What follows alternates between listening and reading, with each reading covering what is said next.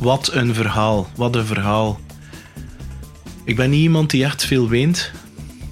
En er was in mij iets toen dat Tim Sterckx, de gast van vandaag, zijn verhaal deed. Ja, ik heb compassie, bewondering.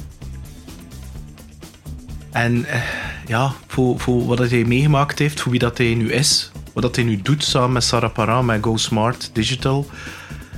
Ja, fantastisch, inspirerend verhaal.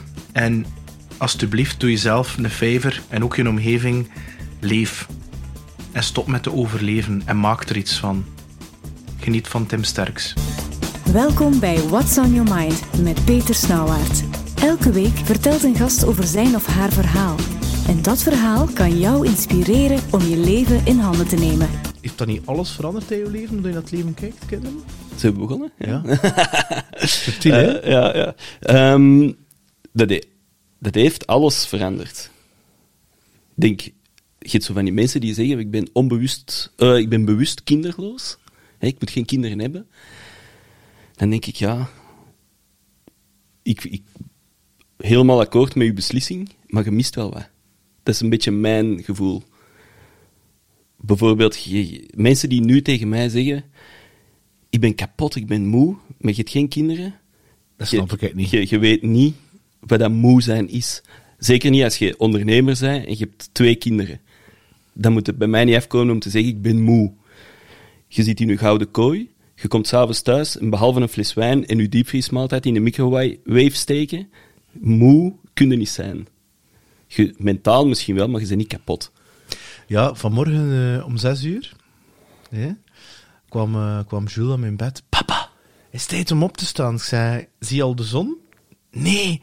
Ik zei, nee dus. Ja, maar ik wil aan mijn boek werken voor Sinterklaas. Die is zo van bol.com. Ja. Marketingtrucs, sturen ze dan een boek op. In de bus, ja. Ja, en dan mag hij dat uitknippen en mag hij dat plakken. En dat was gisteravond bij ons toegekomen. Ik zou kunnen 2 dingen doen. Ik zou kunnen zeggen van, wow, laat me met rust en irriteert omdat ik wil slapen. Tegelijkertijd, ja, die joie de vivre, die joy, die passie, dat vuur, dat verlangen, ik had dat ook als kind. Sinterklaas, nu nog altijd. Dat was zo dat verlangen naar, die onrustigheid. Ja, en die zou waarschijnlijk niet goed kunnen slapen, en omdat hij zoiets, Sinterklaas. En natuurlijk, dan valt er niet meer, ik zeg, slaap nu maar hij ligt dan bij mij, hij ligt dan met zijn been over mij, en je ligt dan overal, dat ik eigenlijk niet meer kan slapen en al. En ook al ben ik dan eigenlijk echt kapot, moe, ja, dat is oké, omdat die liefde en het feit dat ik heel goed besef, en ik wil daar niet melodramatisch over doen, maar ja, ik blijf geen 6 meer. Hè. Ik bedoel, bij 10 jaar had ik dat niet meer doen. Hè. Dingetjes plakken in een boek. En dus geef ik je 100%. Ja, gisteravond ook. En nu zelf van Antwerpen naar de Deinze gereden. Het regent. Allee, ik weet niet, het was er nog ça va. Het ging verbazingwekkend vlot, eigenlijk. Ja, wel, bij mij is het al van deze week een paar keer een verbazingwekkend traag gegaan. Kontig Leuven via Brussel Centrum naar Deinze. Ik kan je verzekeren, 3 uur gisteravond was er iets van Gent naar Deinze gebeurd. En gisteravond had ik het echt gehad. Ik bedoel, weer een accident, weer die toestand. En ik denk, oh my god. En ik voelde me echt opgedraaid. En ik kom dan thuis en de deur, ik was aan het bellen, de deur gaat open. Hey, papa is er al. Is dat zo half naakt zo? En gewoon die contentement om jou te zien. Ook het feit dat ik hem toen nog in zijn bed kon steken en hij leert zo lezen. En dan leest hij een boekje en dan gaat dat heel traag. Maar gewoon die connectie, dat stilstaan. Ja, ik weet niet, dat brengt me echt in het hier en nu. Dat relativeert. En dan al die andere dingen die gebeurd zijn. En ik wil er niet zeggen dat ik hem dan voor een gebruik, tussen haakjes, maar ik vind dat wel heel leuk om zo... Terwijl anders inderdaad, moet je daar geen rekening mee houden. Dus ik ben er eigenlijk wel heel dankbaar voor dat hij eigenlijk in mijn leven is. En ik vind dat iets Ja, ik kan dat niet uitleggen. Maar mijn zoon is 10 en is in september, dus nog niet zo lang geleden, 10 geworden, eind september. En toen dacht ik, shit, die is 10. En dat is voorbij gevlogen. Dat is een cliché, maar dat is wel zo. En dan dacht ik, als dat nog eens zo vlot gaat, de volgende 10 jaar, dan is die misschien het huis al uit. Ik hoop van niet, hè. Maar dat kan, dat zou kunnen. Ik was op mijn 17 het huis uit. Dat is een ander verhaal. Maar 10 jaar is niks. En je hebt zo van die inspirerende YouTube-kerels die zeggen 5 a.m. opstaan, yoga, gaan lopen, naar het werk, hup, tot 11 uur thuiskomen. Denk ik, ja, maar jij hebt geen kinderen. Ik kan dat niet. Als ik moet kiezen tussen... Ik ga graag lopen. Dat is mijn hoofd leegmaken. Maar als ik moet kiezen tussen mijn kinderen of yoga of lopen, dan kies ik altijd voor mijn kinderen. Ik wil er zijn en ik wil niet dat die zeggen later, papa was er nooit. Ja, ik ben er volledig mee akkoord. Nu, ik mediteer 's ochtends wel 20 minuten, omdat ik dat nodig heb. 's Avonds ook. Ik ga gaan slapen. En dat start altijd met de 3 dingen dat ik vandaag dankbaar voor ben en mijn intentie voor de dag. Hè. En vaak is dat eigenlijk overgaan van hetgene wat gebeurt, of liefde of whatever. En mijn zoon staat altijd op nummer 1, dankbaar dat hij er is, dat ik dat mogen ervaren. En hij weet dat, omdat, be the change you want to be or see in the world. Ik vind dat heel makkelijk om te zeggen tegen je kinderen, volg je dromen en volg je hart. Terwijl dat je dat zelf, je kast staat af te draaien voor een dead-board job. Dus bij mij weet hij dat, van, papa mediteert. En als die baby was, zat hij gewoon op mijn knieën. En die zit gewoon, omdat er ook wel een effect is van het feit dat ik dat doe, omdat ik vertraag, heeft dat ook een effect op hem. In plaats van op te staan en zo direct op die gsm te zitten tokkelen of zo. En, of het is zo'n periode geweest zo, dat ik opstond, zelfs nog voor hem, en dat ik gewoon 1 minuut begon touwtje te springen. Dus dat ik toch iets had van sport. Maar inderdaad, en waar ik eigenlijk wel naartoe kom, is, als ik dan mediteren, maar ik vanmorgen ook, roept hij dan, papa, ik heb kaka gedaan.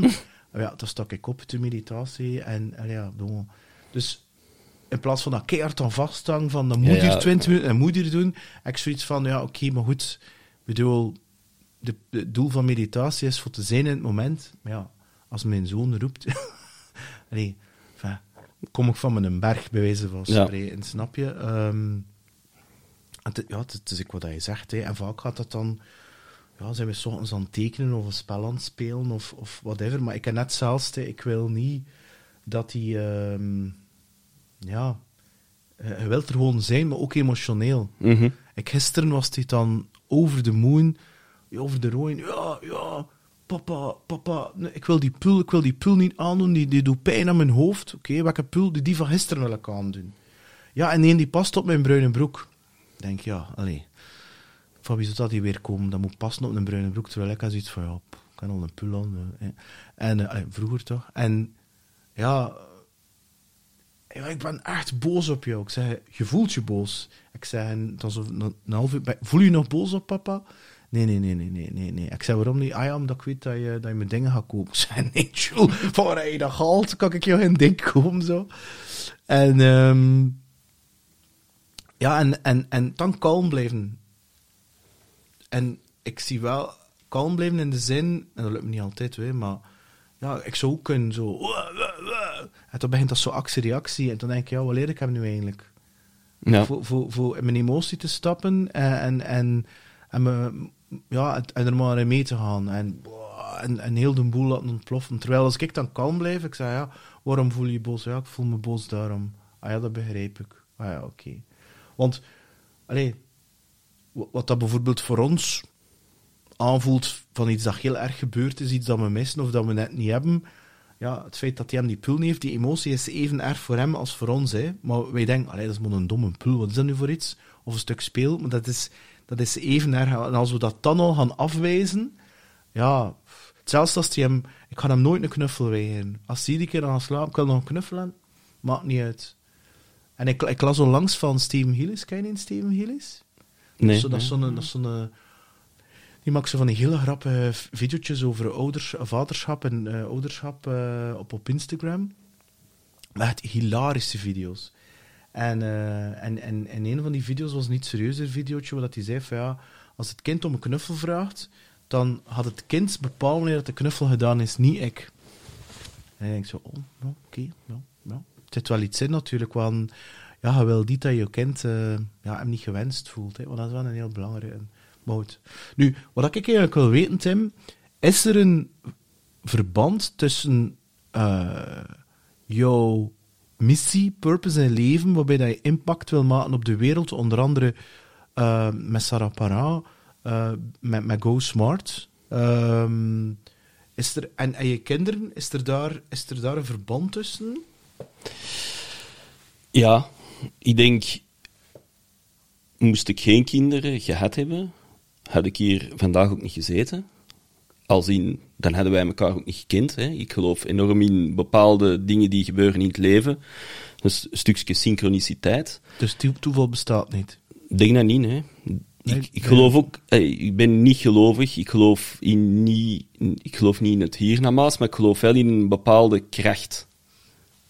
En dat klinkt dan misschien heel spiritueel en oh my god. Maar nee, maar dat is het universum. Maar voilà, hè, dus daar geloof ik wel in dat er bepaalde dingen gebeuren. Gisteren nog een gesprek met iemand erover gehad. Dat ik dacht van, nou wel, voilà, het is niet alleen bij mij.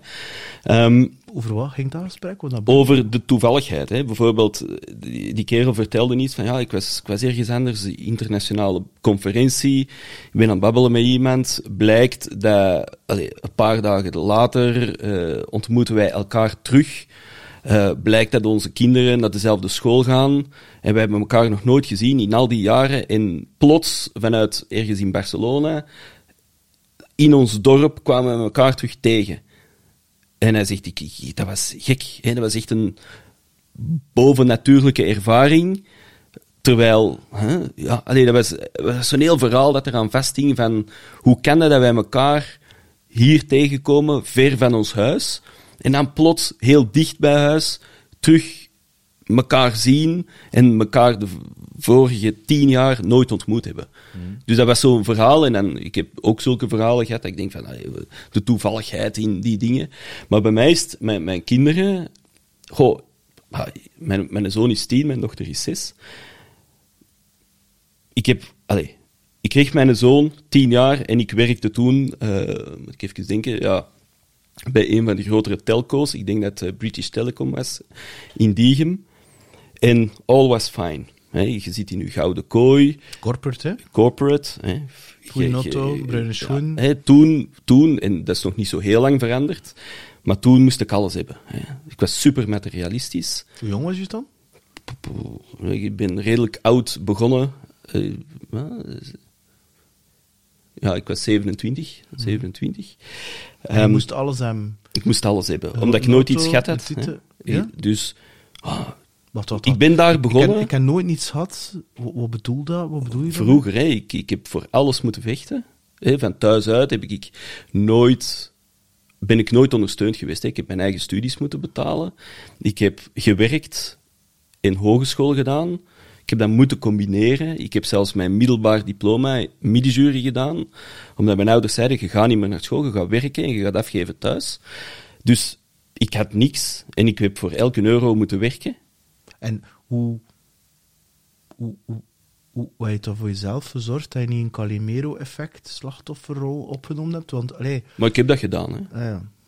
Ik was, kijk eens, zij hebben alles, ik heb niks. Maar dan, ja, ook dat weer... Nu heb je dat toch niet meer? Jawel. Diep van binnen nog wel. Ja. Denk ik. Waarom ik niet en zij wel? Over bepaalde dingen dat ik achteraf dan, of heel snel wel, dingen heb van... Dat is een foute initiële reactie bij mij. Ja, want ik vind je een heel getalenteerde ondernemer, zelfs verkoper, whatever dat je doet. Dat vind ik van mezelf niet. Hè? Ja. Dus daar ben ik het helemaal niet mee eens. Ik geloof wel dat ik er alles aan doe om al mijn niet-talenten te maskeren. In Antwerps accent. Ja, bijvoorbeeld. Maar dat is wel een... Peter. Nee, maar Dus ik heb altijd heel hard moeten werken voor al hetgeen dat ik heb. Niet alleen ik, hè, mijn broer bijvoorbeeld ook. Wij komen uit dezelfde nest. Wij hebben dingen gedaan en nu zeggen wij tegen elkaar van... Fuck, we did it. We zijn allebei heel gelukkig. En kan je nu een beetje trots zijn op jezelf? Ja, op bepaalde momenten. Bijvoorbeeld... je zit toch trots dat je 2 fantastische kinderen hebt? Dat, zeker en vast. Als ik thuis kom en ik zie mijn kinderen, ben ik heel, heel fier. Ik zeg dat ook. Dat is iets dat... En dankbaar. Ja, dankbaar sowieso. Dankbaar voor dat we hebben wat dat we hebben, dat we gezond zijn. Ik denk dat is heel belangrijk. Maar ik ben heel, heel fier op mijn kinderen en ik probeer dat, niet dagelijks, want dan meent je het niet meer, maar minstens 1 keer per week tegen mijn kinderen uit te spreken. Dat ik fier ben. Heeft hem 6 op 10 en de rest van de klas heeft 9 op 10. En mijn zoon, wat moeilijkheden op school, heeft er heel hard voor gewerkt, heeft 6 op 10, dan zeg ik ook dat ik fier ben. Heeft hij 4 op 10 en ik weet dat dat voor hem de hoogste score was, Dat hij zijn best heeft gedaan. dan zeg ik ben fier dat je dat toch hebt gedaan. En zijn mama zegt dat ook, mijn vrouw. En dat is iets, dat hebben ze nooit tegen mij gezegd. Hè. Dus vandaar dat Calimero-complex, dat is er zeker en vast. Maar dus dat resulteerde bij mij in beginnen werken in de corporates. Hè. En binnen te komen en iedereen had een kostuum aan. Ik ook, hè. Kostuumetje, een chic hemd, bruine schoenen. Zoals iedereen daar. En, waarom ben ik bij BT begonnen? 1 reden, ik kreeg daar een BMW. Dat moest ik hebben, een BMW. Zodat eindelijk iedereen kon zien dat ik succesvol was. Ultieme statussymbool. Ze dat toen aan mij vroegen, zei ik, nee, voor de passie, voor de job, voor de brand. Absoluut een bullshit. Ik wou maar 1 ding en dat was die auto. En ik had die auto, ik ging die afhalen. Eerst tegenslag. Je krijgt een poolwagen en nog 4 maanden met zo'n rottebak moeten rondrijden dat ik absoluut niet wou. Maar toch, ja, zoiets. Na dan 4 maanden die auto gaan halen in de garage. En zoals dat je zegt over je kinderen, aftellen naar Sinterklaas, die auto gaan halen, in die auto stappen, de garage buiten rijden. En Zo fier als een heter. nee, mij zo leeg als iets voelen. Okay. Omdat ik zoiets heb van, fuck. Is dit het nu? Is dit het? Ik heb een auto, een BMW. Ik moet nog altijd gas geven, ik moet nog altijd schakelen, ik moet nog altijd op de baan letten. En ja, wauw, ik heb hier Harman Kardon loudspeakers in een auto en ik kan Waze opzetten. Wow! Dat was het niet. Ik was leeg. Maar bon, in die end wilde geld verdienen. Ik was dat...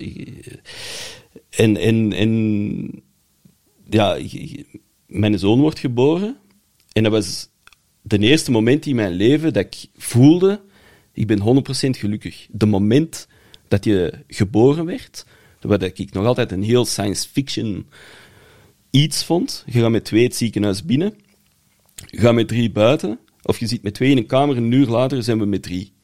Van waar komt die? Je weet dat hij in je buik zit en hij is er. Maar dat was de eerste keer in mijn leven dat ik dacht van, fuck, yes, ik ben blij. En dan dacht ik, shit, dat heeft mij geen euro gekost. Dat heeft mij ook niet veel inspanning gekost, hè. 30 seconden. En hij was er. Hè. Dus dat was mijn bijdrage tot het maken van... het creatieproces? Of 30 seconden over het creatieproces, ja. Nee, het was iets langer. Ik denk toch 1 uur en 1 half.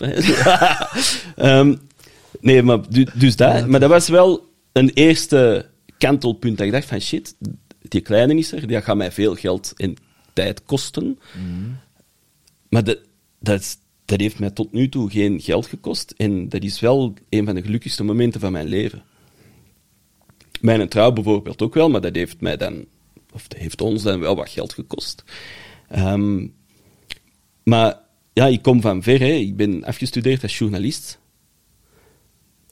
En dan ben ik in de media gerold. De gekste dingen meegemaakt. Bij een lifestyle magazine beginnen werken. Heel ballsy dat dan overgenomen. gigantisch tegen de muur gelopen, maar mij rot geamuseerd, want ik mocht met Aston Martins gaan rijden in de UK op circuit. Ik mocht Maseratis gaan testen in Barcelona. Ik vloog heel de wereld gratis rond, business, om de chicste hotels te gaan testen. En op het einde van de maand kwam ik thuis, heb ik €0 verdiend.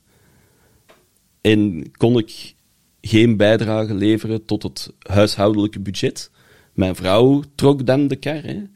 Als architecte had zij wel een inkomen, maar ook daar een veel te laag inkomen. Dat is de sector die ziek is qua financieel en verdienmodel. Maar dus ja, zij bracht geld binnen, ik niks. Maar ik bracht vakanties en elke dag een goodie. Ons huis stond vol. Super materialistisch wereldje. En dan daarmee gestopt, omdat je er op den duur ook gewoon een soort dégoût van krijgt, naast het feit dat de printmedia compleet dood was. En mezelf een beetje heruitgevonden als technical writer. En zo ben ik in IT gerold. En bij BT dan begonnen. En dan was dat nog altijd van, yes, nu ga ik veel geld verdienen. En nu ga ik ook een dikke auto hebben. Ja, dat was dan die BMW. Ik was, wauw. Dat was dus blijkbaar de foute drijfveer. En, maar op dat moment was dat waarschijnlijk de goede drijfveer. Hè? Ja, zeker. Hè. En pas op, ik was trots op die auto. Hè. Parkeren, midden van de parking, zie je eens aan.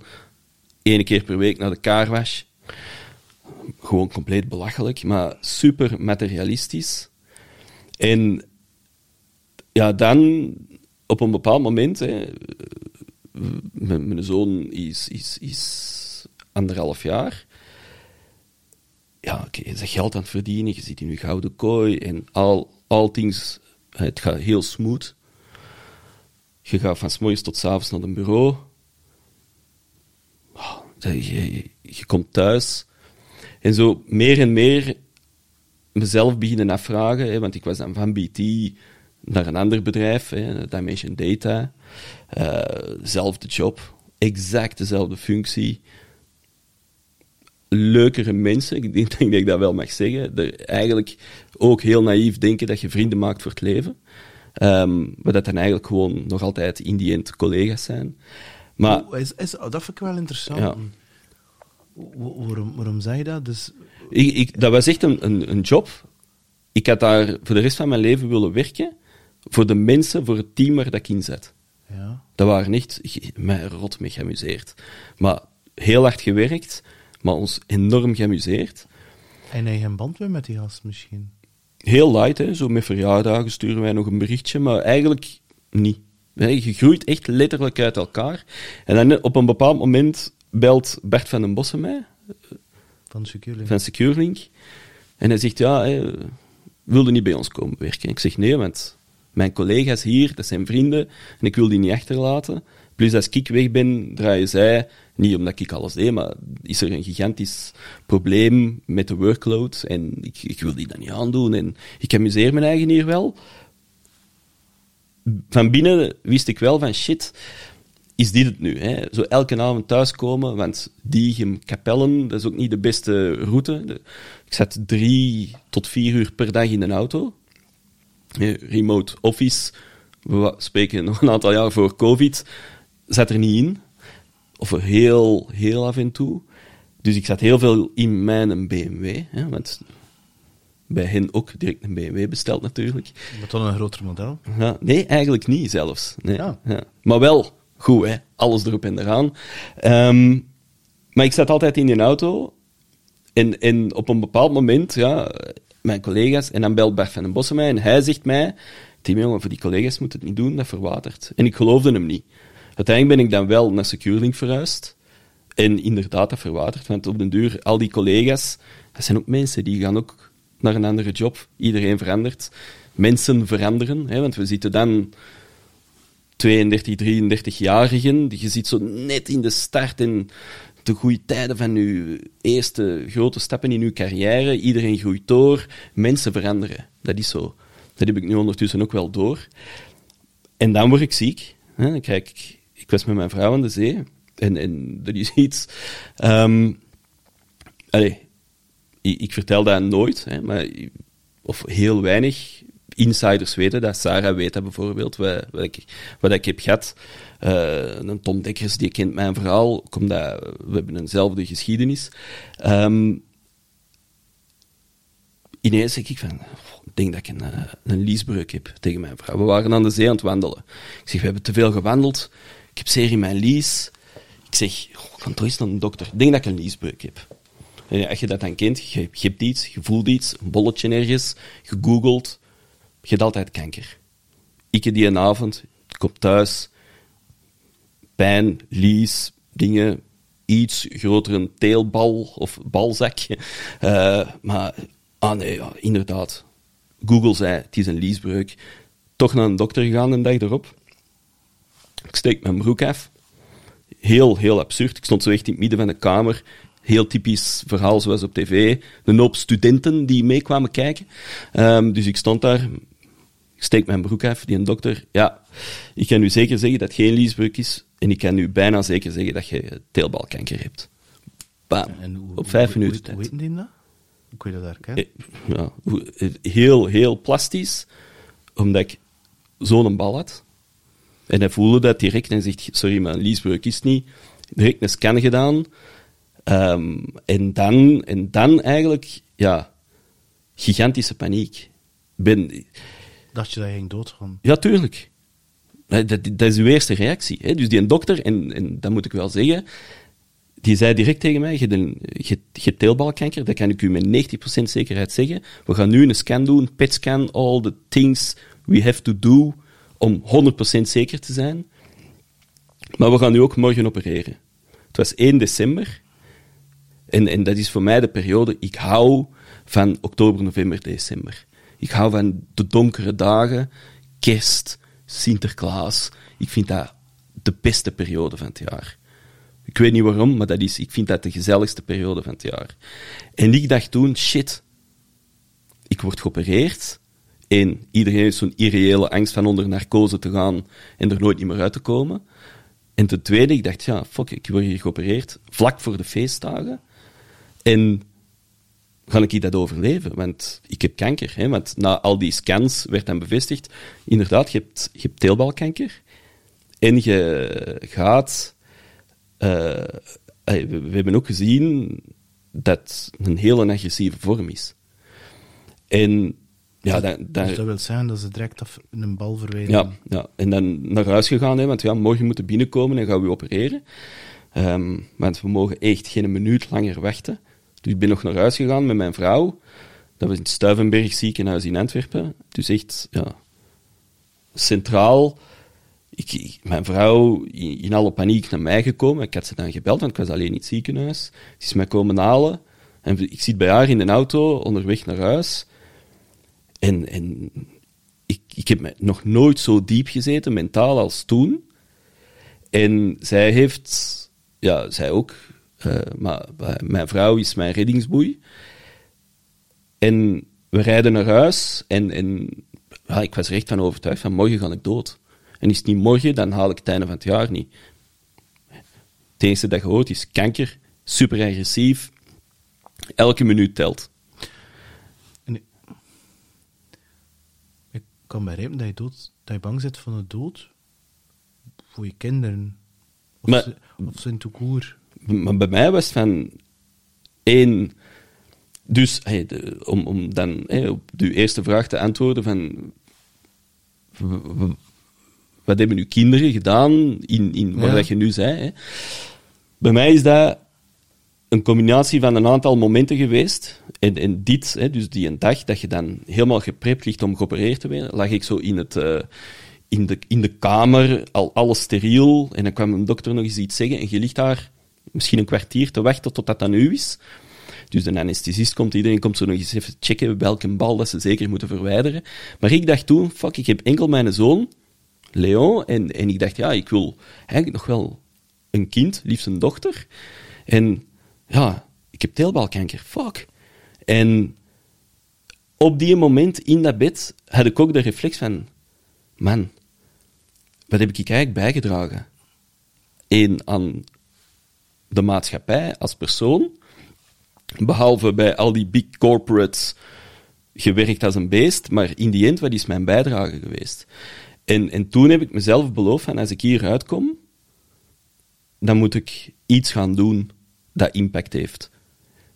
Maar wat dat is, dat wist ik toen niet. Maar ik wist wel, ik had aan mezelf beloofd, van als ik hier beter uitkom, dan moet ik iets gaan doen dat veel meer betekenis geeft aan mijn leven, maar ook aan het leven van mijn naasten. En mijn naasten zijn dan mijn vrouw, mijn kinderen, mijn collega's en eigenlijk al de stakeholders in mijn omgeving. En dan ben ik geopereerd geweest. De volgende dag, later op de dag worden wakker. En dan dacht ik, yes, dat heb ik al overleefd. Ik heb die operatie overleefd. En dan kreeg ik eigenlijk heel snel het nieuws van, kijk, het was een super agressieve vorm. En net omdat hem zo agressief was, uw kanker, waren we er zo snel bij. Omdat uw tumor zo hard aan het groeien was, hebben we eigenlijk heel snel alles kunnen wegnemen. Dus er zijn geen uitzaaiingen. En je gaat eigenlijk zelfs geen nabehandeling moeten krijgen, behalve heel strikte opvolging. Dus in het begin was dat om de 2 weken, dan was dat om de maand, en zo de komende jaren. Het welgekende follow-up protocol. En toen dacht ik, oké, goed. Ik heb met een reden dit overleefd. Denk je dan, we waren net bezig over toevalligheden, dat dat toevallig is? Ik denk wel dat dat de wake-up call was dat ik nodig had. En eigenlijk op dat moment... Dus ik daar nu eigenlijk naartoe als... Ik kan niet zeggen als een cadeau, maar... Zonder dat... Ja, ik heb ooit eens gezegd... Misschien na een glas of 2 te veel op... Heb ik ooit eens tegen iemand gezegd van... Pas op, ik sta niet achter die uitspraak, maar ik ga ze wel herhalen. Van, ik denk dat iedereen in zijn leven sowieso iets moet meemaken. Een soort wake-up call. Zeg ik dan, iedereen moet kanker krijgen? Absoluut niet, want het is de meest rottige ziekte dat er bestaat. Of toch één van. Maar het is wel zo... Ik ben ook rock bottom geweest, hè. Ik bedoel, bij mij is het zo ver niet gekomen, want het ging... toen als je 6 was, zei de dokter ook... Je moet al niet laten wegsnijden aan je vel, aan je huid. Dan je nog 3 maanden te leven als te dan. En je was 6, hè. Je zat er voor een snotvalling. En ik ben zelf niet bang voor dood te gaan. Maar op mijn 30ste denk ik zo heel stoer, ja, ik op mijn 40ste een Porsche, en ik kreeg zo tegen de muur, en dan zijn zo'n maten zo, hey, wat een domme een, vertel je hier nu eigenlijk? Maar ja, ik zit dan naar bubbeltje zitten van 6 maanden. Ja, dan denk ik, ja, weet je wel, ja, dat ik sterf als die 30 is of zo, ja, tot daar aan toe. Maar niet dat een 6 maanden is, toch niet? Is dat dan een deel ego? Ik weet het niet, omdat ik voel me verantwoordelijk voor hem. Mm-hmm. En dan denk ik, ja... maar anders... Ja, was ik eigenlijk niet zo heel... Toen werd ik bang voor de dood. Ja. En daarvoor was het zo, ja... Door hem. Omdat ik zoiets zei van, ja, goed. Nu goed, aan de andere kant, ja... Ik bepaal niet wanneer dat ze me komen halen, natuurlijk. Hè. Dus, nee. Shit, jongen, wat een verhaal vindt. Maar dus bij mij was dat wel... Ik ben er eerlijk, ik ben er wel bang voor. Hè. En toen zeker, omdat ik dacht van shit, mijn zoon is 2. En ik wil nog zoveel doen. En ja, dat snap ik. Ik heb eigenlijk de voorbije 6 à 8 jaar geslapen, of zo. Sinds ik ben beginnen werken... En dan in die gouden kooi, in die corporates, heb ik eigenlijk gewerkt en thuiskomen en we gaan eten, want ik heb geld en we hebben nog niet veel kinderen of geen kinderen en feesten. Onze keuken thuis was nooit gebruikt. En eten en drinken en alles doen als het maar materialistisch was.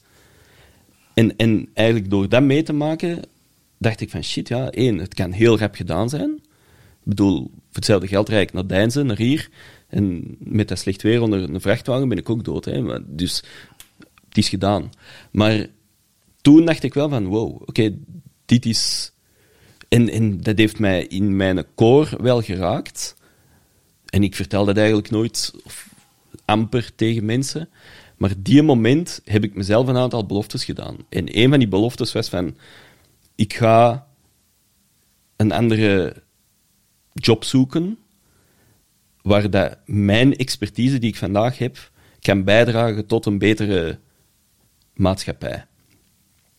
En ik kan niet veel, vind ik van mezelf, hè. Dus dan dat Calimero-complex. Kan niet veel. De meneer heeft de ene keynote naar de andere, maar kan niet veel. Ja, maar dat kan ik dan misschien net wel, hè. Maar ook dat heb ik moeten oefenen. Maar toen dacht ik, oké, wat zijn nu de kwaliteiten die ik heb?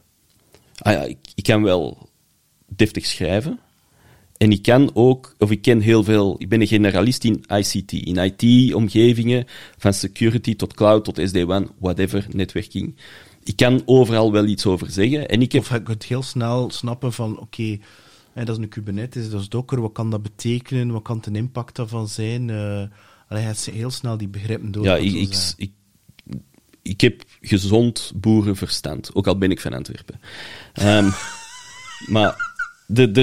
Dus dat kan ik heel snel bepalen van oké, wat hebben we? Wat kan ik nu doen? Met mijn kennis dat ik vandaag heb vergaard in de voorbije 10 jaar. Sinds dat ik ben afgestudeerd als journalist tot nu, ik kan schrijven, ik ken iets van IT. En hoe kan ik daar nu in godsnaam... Kun je het toch ook goed uitleggen? Ja, dat weet ik eigenlijk niet. Mijn vrouw zegt altijd dat ik heel goed kan zeveren. Ja, maar dat is voor te lachen. Ja, maar... Want je kunt wel een verhaal met passie brengen, Tim. Ja, maar dat is ook omdat... En dat kon ik ervoor niet. Dus laat mij iets vertellen over mijn jobs bij die corporates. Er zat niet veel hart in. Er zat niks hart of passie in. Het enige dat erin zat was... Ja, maar zie eens wat voor een coole auto dat ik heb. En zie eens naar mijn nieuwe schoenen die €300 kosten. Hey, cool. En ik heb een kostuum gekocht van €1000. Zou je nou bevriend zijn met de Tim van toen? Nu?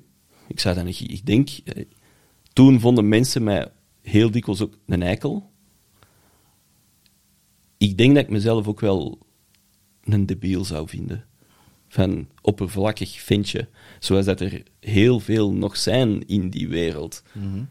En dat is ook exact de reden waarom dat ik die industrie een geweten wil schoppen. En dat ik nu, vandaag...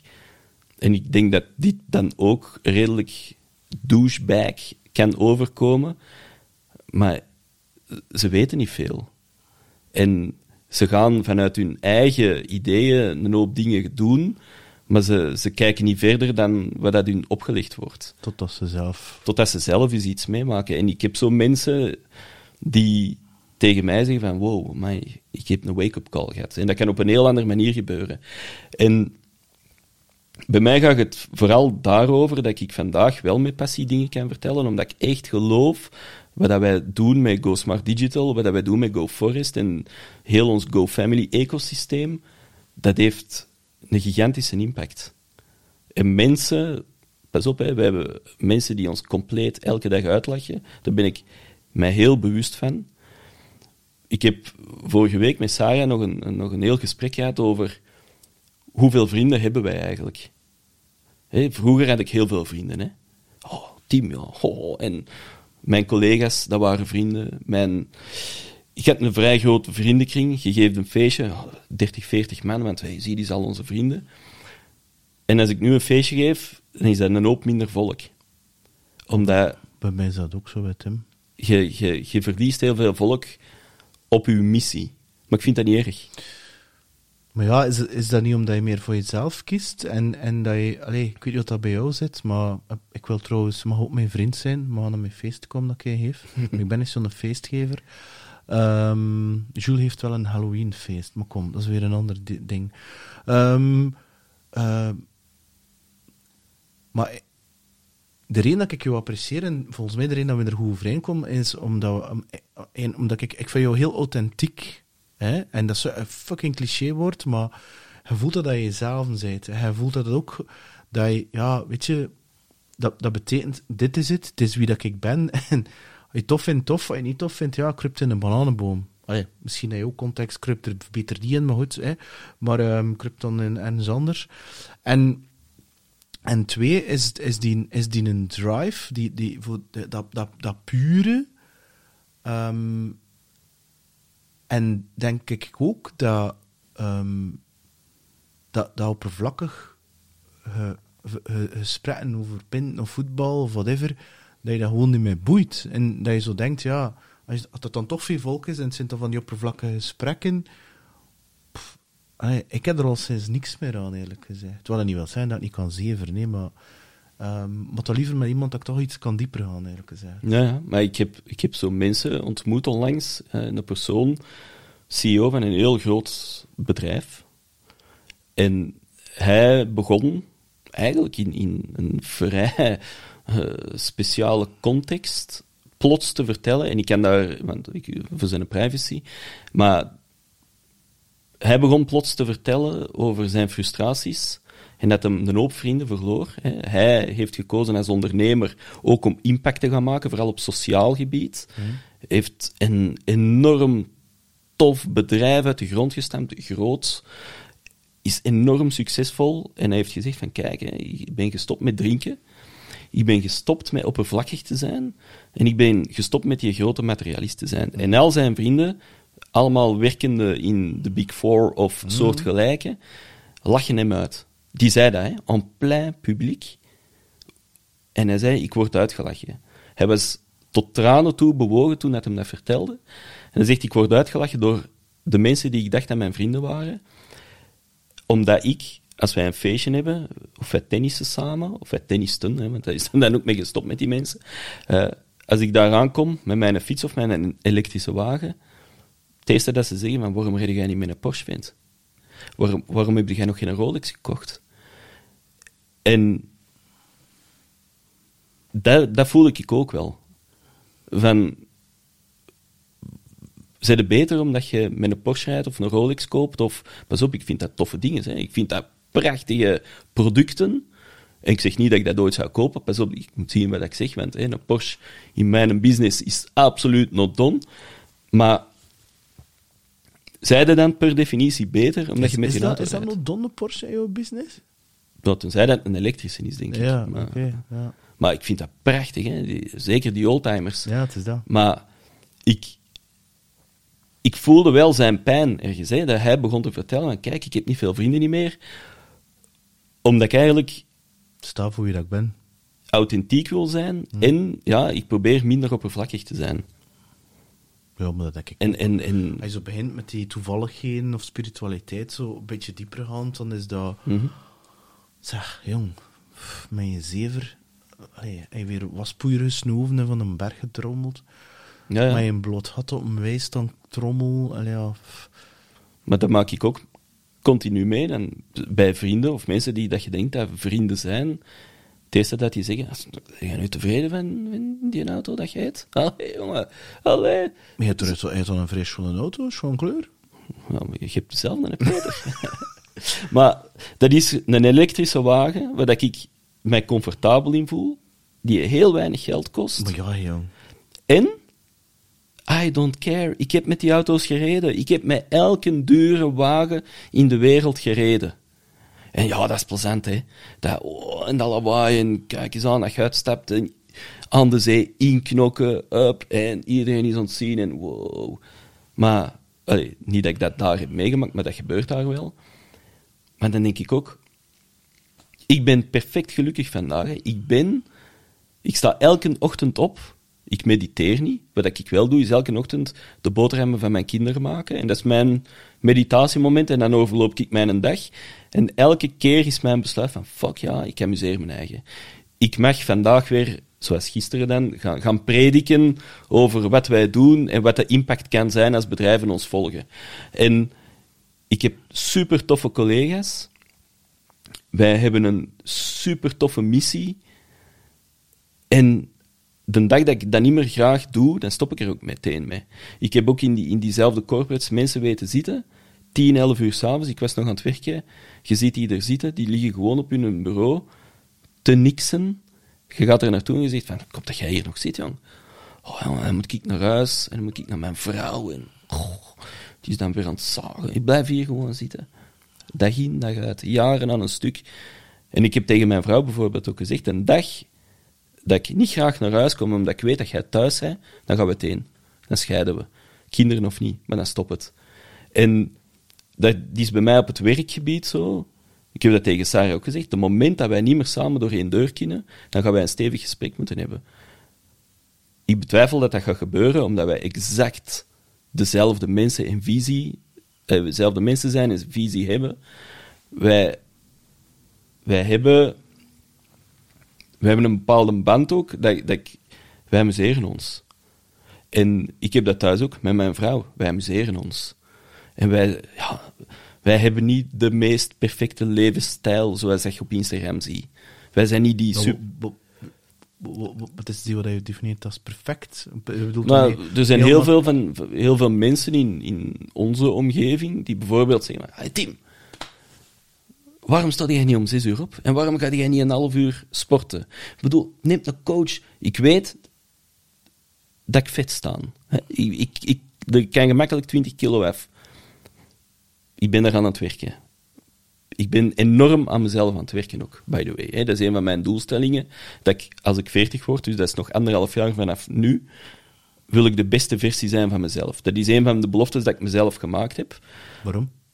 Omdat ik wel ooit is een heel sportief iemand en op mijn perfecte gewicht, okay. Maar ook mentaal. Dat ik ook mentaal scherp en de beste versie ben van mezelf. Ik ben door mijn verleden qua opvoeding, maar ook qua historie, dan met die kanker, ben ik uit een donker dal gekropen. Heel weinig mensen weten dat. Mijn vrouw weet dat en de mensen dicht bij mij weten dat. En donker... Waarbij je het echt niet meer zag zitten? Maar ik zeg het, ik heb een gigantische angst van de dood, dus ik had mezelf nooit iets aangedaan, maar wel een donker als in... Je voelde je niet goed. Ik was niet de meest gelukkige persoon. Ik was altijd slechtgezind thuis. Dus je vrouw mag je een award krijgen dat zij nog bij jou gebleven is? Die mag een kast vol awards krijgen. Dat is... Wat zij voor mij gedaan heeft toen en in het verleden, dat is iets... Ja, er moet een standbeeld gemaakt worden voor haar. En dat is, ik zeg dat niet omdat dit een podcast is en dat ze dat zou horen. Maar ik zeg dat ook als ze dat niet hoort, of dat niemand anders dat... Ja, natuurlijk. Ik zeg dat ook tegen mijn collega's. Hè. Mijn vrouw heeft een bepaalde angst van... Tim, je zit nu in een business, hè. Je komt uit een IT. Dat is een kamer vol met piemels. Hè. Er zit geen enkel vrouw bij, of één. Nu zit jij in een industrie, in een bepaalde context te werken, waar dat je wel omringd bent door niet al te lelijke vrouwen. Hè. En dat is een van haar angsten, dat ze zegt van, ja, jij gaat mij ooit, als jij... Ja, binnenkort laat jij mij zitten, als jij mij een heel schone vrouw... Ik zeg ten eerste, jij bent een schoon vrouw. En ten tweede, dat is mijn behoefte niet.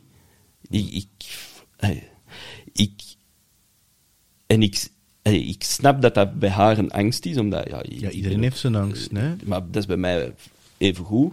Maar ik ben daar niet mee bezig. Ik zie uiteraard ook dat ik omringd ben door niet al te lelijke mensen, hè, om het dan zo te zeggen. Ga je het nu over mij? Over Peter, bijvoorbeeld. Hè.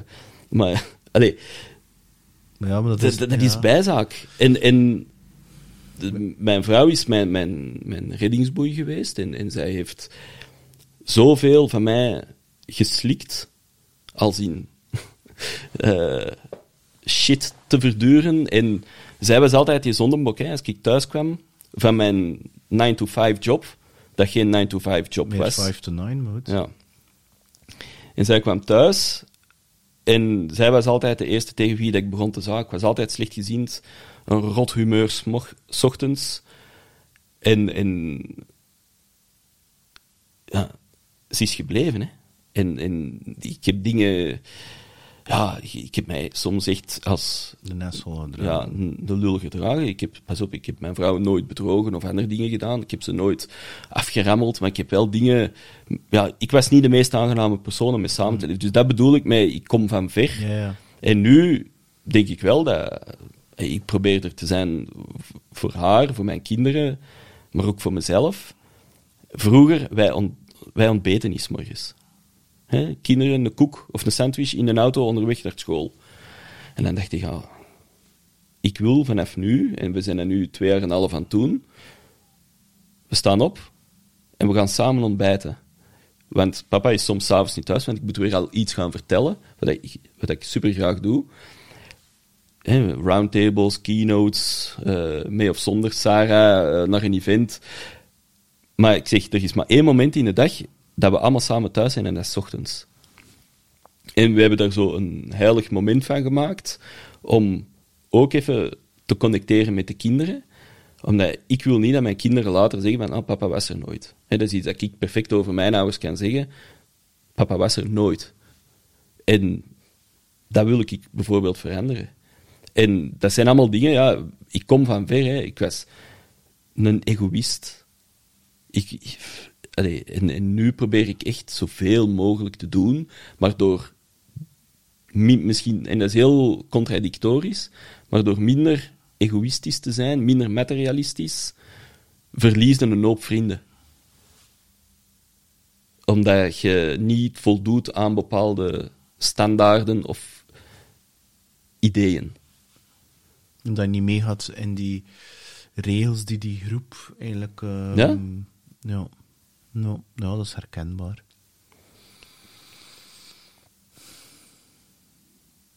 Nu, je spreekt dan net van...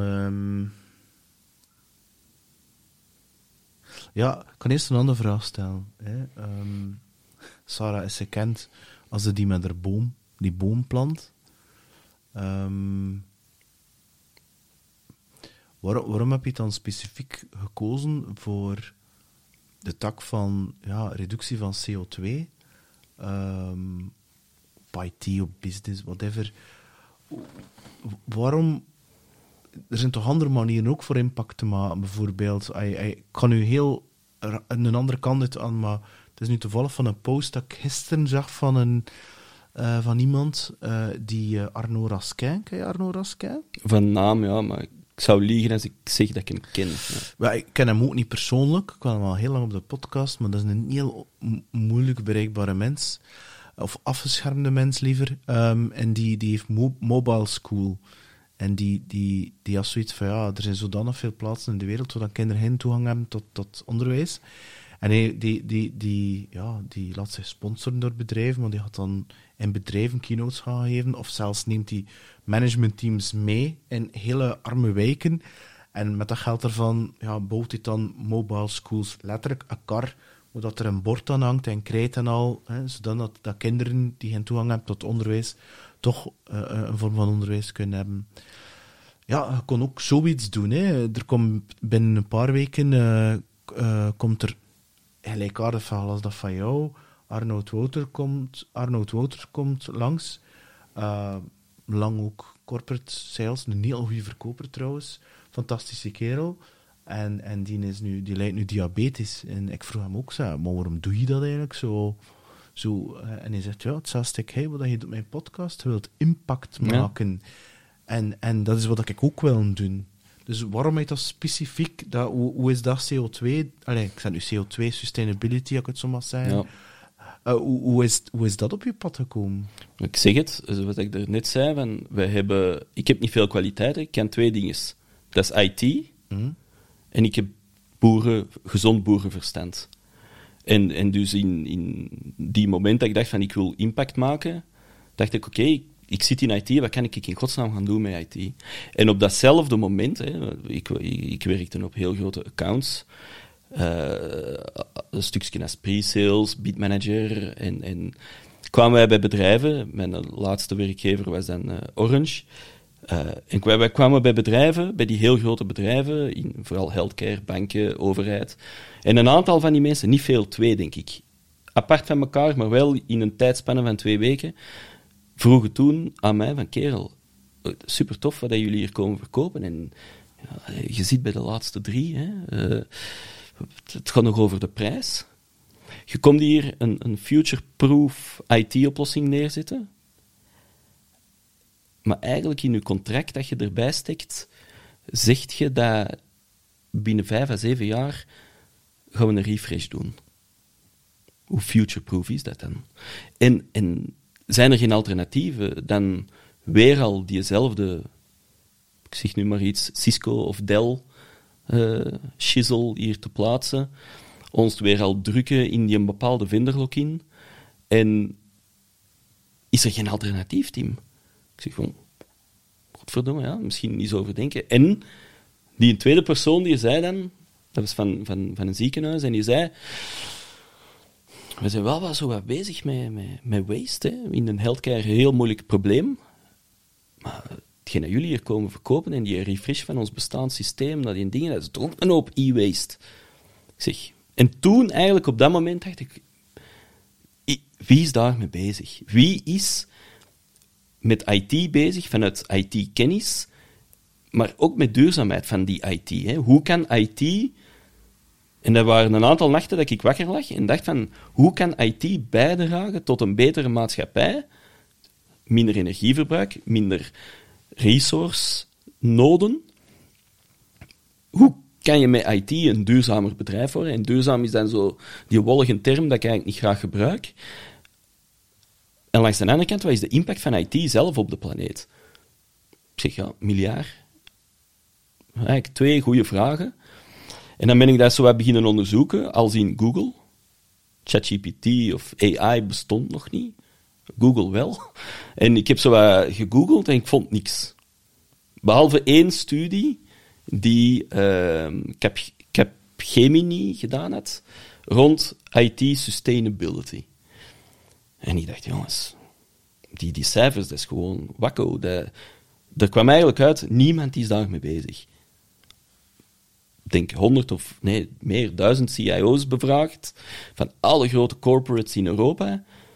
En 12% zijn van, wij gaan kijken naar IT sustainability. Ik zeg, zo weinig.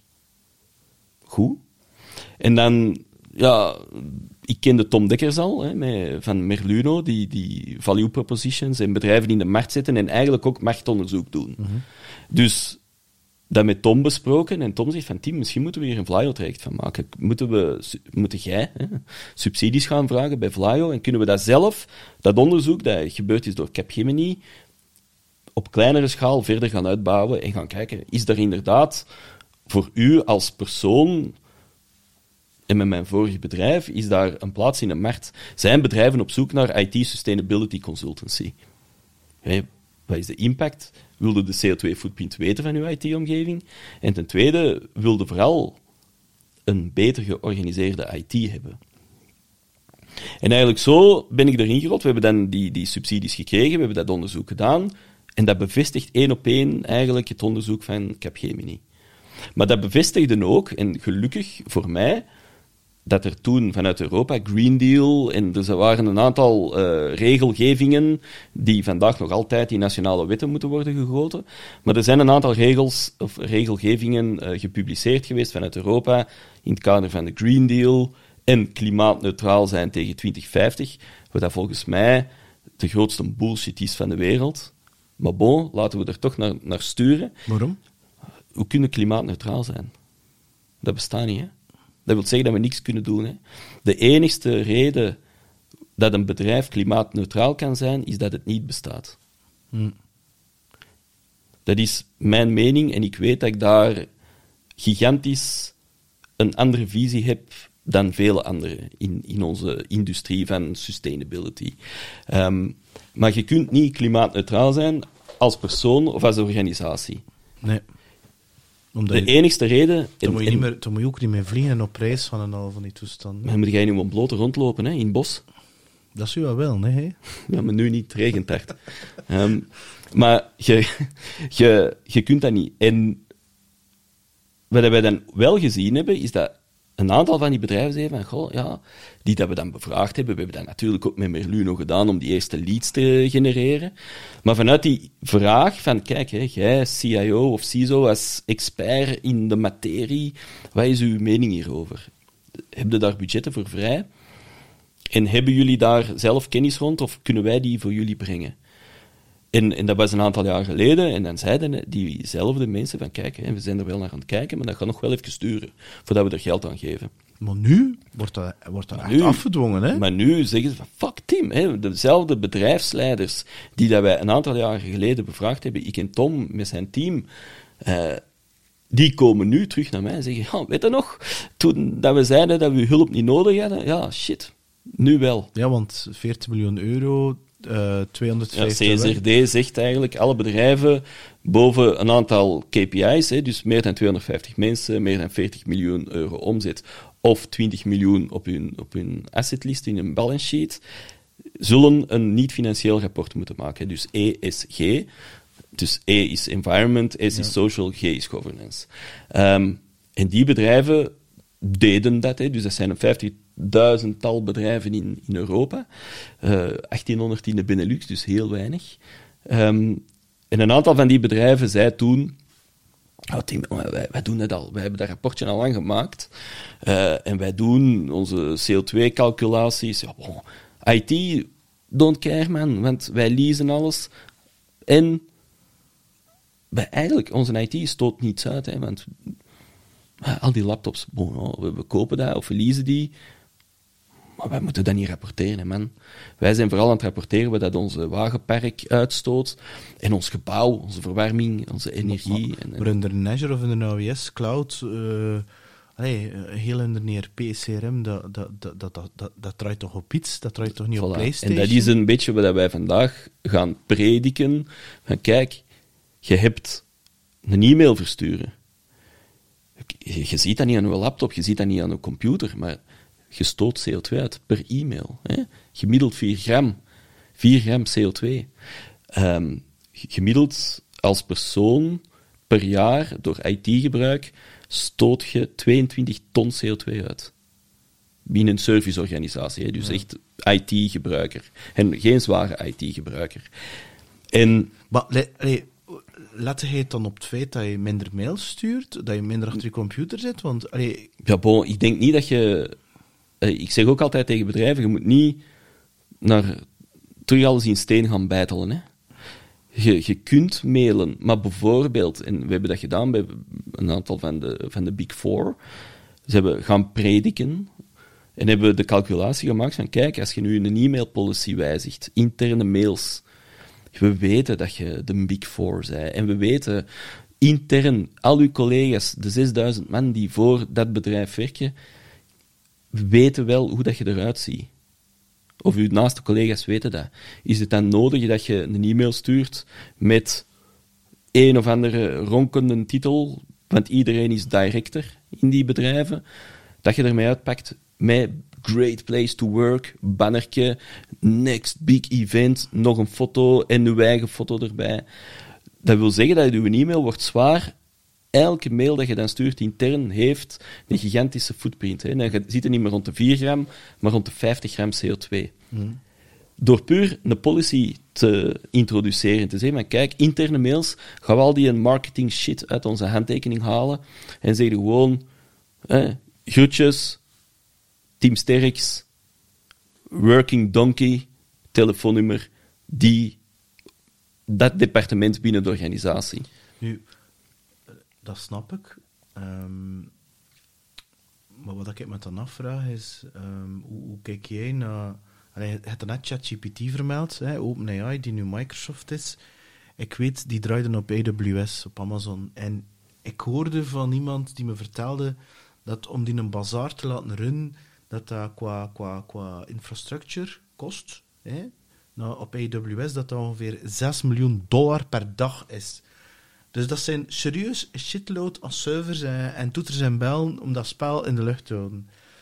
Nu, we gaan discussiëren of dat AI of niet een impact gaat hebben. Ik denk dat dat geen vraag is dat je moet stellen. Ik denk dat dat er sowieso komt. Het is er al. Het is er al, ja. Het is dat. Het was er eigenlijk al heel de tijd, maar nu is dat een beetje meer gehyped. Heel die GPU's, waar dat op moet draaien. Ja, hoe kijk je dat er naartoe? Want, wij gaan proberen gewoon weer al gezond verstand binnen te brengen. Waarom? Bijvoorbeeld in e-mailpolicy, dat is een voorbeeld. Daar gaan bedrijven in die eens CO2 mee besparen. Ze gaan daar niks over moeten rapporteren.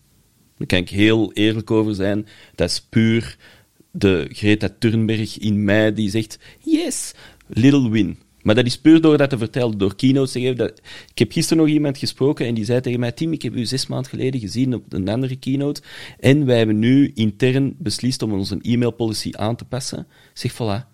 Dat heeft mij niks opgeleverd qua euro's, maar ik dacht, yes. Meer een steen verleggen. Dat is een klein steentje verleggen in een gigantische industrie. En wat zijn er zo nog van die dingen dat je heel short-term kan als bedrijf? Maar wij werken op het snijvlak, want het klinkt dan misschien allemaal heel wollig, en impact en CO2. Wij werken eigenlijk op het snijvlak van FinOps en GreenOps. Dus wij gaan vooral kijken van, DevOps-omgevingen bijvoorbeeld bij bedrijven. De typische DevOps, die spint iets op, die testaccounts, en dan blijft die draaien. Dat kost geld aan de firma.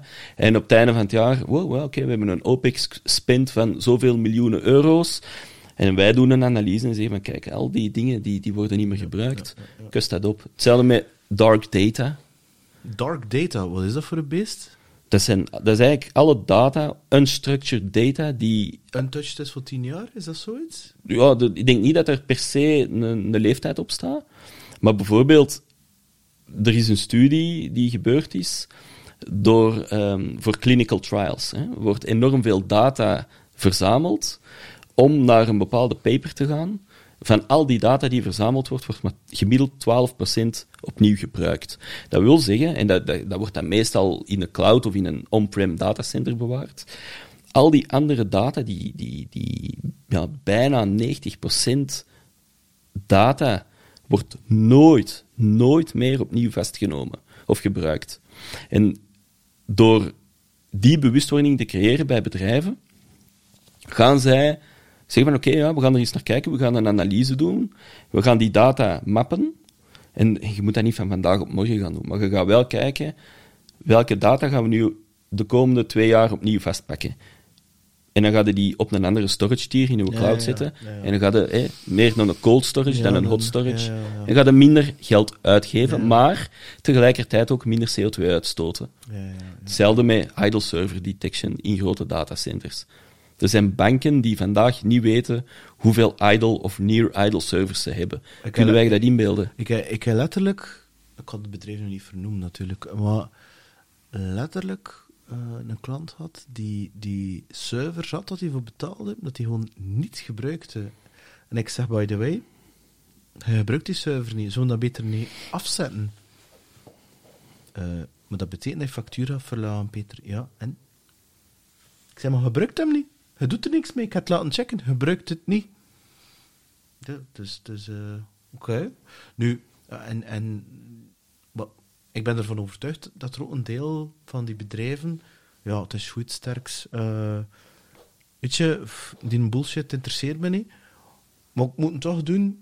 Ik ga wat dingen doen, zodat de wereld denkt dat ik de zeehonden aan het rennen zijn en dat ik wat minder scheten laat en voor te greenwashen. Hoe sta je dat tegenover? Dus zijn wij eigenlijk... Of bestaat dat niet? Dat bestaat zeker en vast. Hè.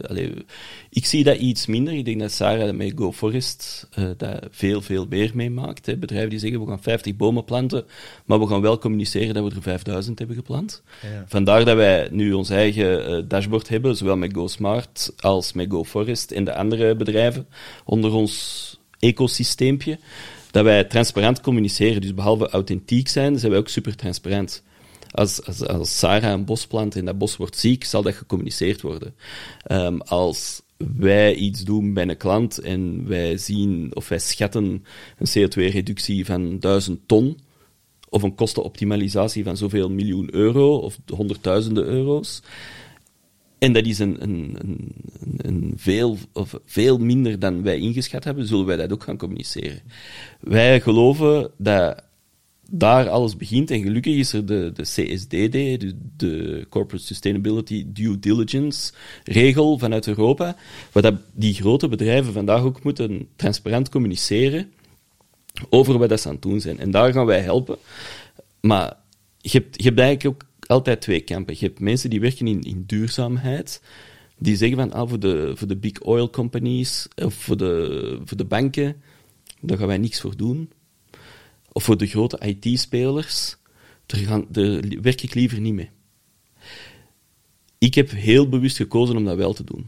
Als een Total Energies naar mij komt en die zegt, we hebben dat gehad met een hele grote speler in rubberen banden, ook een hele vuile industrie, en die zei tegen mij, zie Tim, ons businessmodel gaan wij niet kunnen veranderen.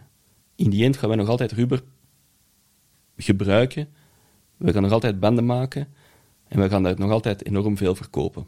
Want dat slijt en dat blijft een auto zonder banden, het zal nog niet voor vandaag zijn. Of zonder rubberen banden. Dus dat is ons businessmodel. Wij werken naar geld verdienen. Maar het enige dat wij kunnen doen als organisatie om te gaan verduurzamen, of een van de weinige dingen, is er wel voor zorgen dat onze IT zo weinig mogelijk CO2 uitstoot. Er waren een aantal mensen die zeiden tegen mij, ja, je wilt toch niet voor zo'n bedrijf werken? En dan zei ik, en dan vind ik, als wij het niet doen, wie gaat het dan in godsnaam wel doen? En als morgen een Total naar mij komt en zegt, Tim, willen jullie voor ons dingen gaan doen, gaan wij 2 dingen zeggen. 1, ja, maar wij gaan super transparant zijn. Naar jullie toe, maar ook naar al jullie stakeholders. Ja. En ik denk dat daar het evenwicht moet zitten. Planten jij als hele grote retailer 11 bomen, omdat er 11 mensen in dat jaar 50 jaar worden, van uw 10.000 werknemers, en je plant 11 bomen, dat kost u nog geen €30, of net wel, dan ga je niks anders kunnen beweren dan dat je dat gedaan hebt. Wat dan nog altijd beter is dan 0 bomen, bijvoorbeeld. Als wij een track gaan doen met een hele grote corporate, en die heeft niet veel budget, ja, dan doen wij dat. Omdat je dan toch iets gedaan hebt. En er zijn bedrijven die zeggen, nee, dat doen wij niet, want dat is niet genoeg impact. Maar ik vind dat we naar die systemische aanpak moeten gaan. Wat bedoel je daarmee met systemische aanpak? Dat je niet moet beginnen... Wat ik nooit gedaan heb, is mee gaan lopen op een of andere klimaatmars. Ik geloof daar... Ik vind dat goed dat dat gebeurt. Ik vind dat heel goed voor bewustwording te creëren, maar ik ga dat nooit doen. Meer naar de consument toe. Ik vind dat wij impact moeten maken, waar dat je impact kunt maken op grote schaal, en dat is in je 9-to-5-job. Allee, we zijn zelfstandig, dus het is 24 op 24 eigenlijk. Maar je zijt veel meer aan het doen, vind ik, dan dat ik in midden van de week in Brussel een halve dag ga betogen. Als ik op die een halve dag ene klant kan overtuigen om bijvoorbeeld zijn data in kaart te brengen en die effectief te gaan opschonen, dan hebben wij een veel grotere impact gehad dan dat ik een halve dag met een pamflet door Brussel wandel. En dat is een beetje mijn visie van... Ik ben ook gestopt met tijdverschijterij gewoon. Je moet iets gaan doen, je moet meetings hebben met mensen waar je in gelooft dat ze ook iets gaan doen. Ja, als ik in een meeting kom en ik voel na 2 minuten dat niks is, dan gaat die meeting voor mij niet langer dan een kwartier duren. Maar als dat een meeting is van een half uur, waar ik voel dat de intentie er is, dan kan die meeting 2-3 uur duren. Wanneer ga je content zijn met Go Digital? En zo voor jezelf zo'n bepaald... Is dat dan zoveel kilo CO2 uitstoot? Of zoveel... Of 100 mensen in die voor mij, of mij om mogen werken? Heb je dat voor jezelf zoiets, wanneer je content bent? Ik had voor mezelf dat ik blij ging zijn dat wij 10 mensen hadden kunnen overtuigen dat er iets moest veranderen. Dat was helemaal in het begin. Dat ik dacht van, oké, het is zodanig ongekend, de materie, want IT, sustainability... Gisteren nog een keynote gegeven voor een zaal vol CISO's en CIO's. En ze wisten het zelf ook niet. Van, oh shit, ja, is dat de impact van data? Is dat de impact? Ook op vlak van security. Hè? Een betere georganiseerde IT-omgeving zorgt voor meer security. Maar ze weten niet wat dat de impact is op CO2, op resources. Hè? Hoeveel materiaal zit er in een smartphone? Waarom heb jij als bedrijf een policy dat iedereen om de 3 jaar automatisch een nieuwe laptop mag hebben? Met alle respect, maar heeft de dame aan de balie om de 3 jaar een nieuwe high-performance laptop nodig? Denk het niet. DevOps-kerels wel. Grafici zeker wel. Maar een simpele, met alle respect, maar een gewone sales guy, die kan met een gewone laptop 5 jaar voort. Verleng die levensduur intern, dat heeft een gigantische impact. En je gaat daarop moeten rapporteren, ze weten het niet. En ik dacht toen van niemand kent het. Als we nu 10 mensen of 10 bedrijven kunnen overtuigen om met ons te werken, dan ga ik blij zijn. Zijn wij het jaar erop failliet, dan hebben we die 10 toch kunnen overtuigen. Nu sta je intussen wel veel verder, toch? Ja, we staan iets verder, dat zeker. Maar dat is iets wat zowel bij mij als bij Sarah, maar evengoed bij een Wim, die bij ons ook werkt, wij zijn eigenlijk nooit tevreden. Dus je wint een grote deal. En dan... Ik was van de week op een conferentie en Sven Nys sprak. En Sven Nys zei van, ja, iedereen leeft, en dat is zijn mening en dat is niet mijn mening, en hij zegt, iedereen leeft om zoveel mogelijk van die hoera-momenten in zijn leven te hebben. Om te zeggen, yes, zie wat ik gedaan heb, en zoveel mogelijk uw handen in de lucht te steken. Zoals dat ik deed op mijn fiets. Zoveel mogelijk juichen. En ik dacht, ik leef voor de kleine momenten. Ja, ik geloof daar ook niet in. Ik leef voor de momenten dat ik thuis kom, en dat mijn dochter... Omdat die kleine momenten net de grote dingen zijn, hè? En dat zijn de momenten dat je op die moment niet beseft, met 5 jaar later denk je van, shit, dat was de moment. Ja, en nu, op vlak van sales of targets, hebben wij KPI's gezet. En we zitten natuurlijk nog altijd in een financiële model. Hè. We moeten ook elk kwartaal ons budget halen. We moeten elke maand zien dat we onze target gehaald hebben op vlak van inkomsten. Maar ik had mijn target gezet als in zoveel ton CO2 gaan wij avoiden of reduceren. En dat is een hele groene target, wat je dan natuurlijk bij anderen niet mee moet afkomen. Ze zeggen, Tim, heb jij je budgetten gemaakt? Wat zijn uw targets?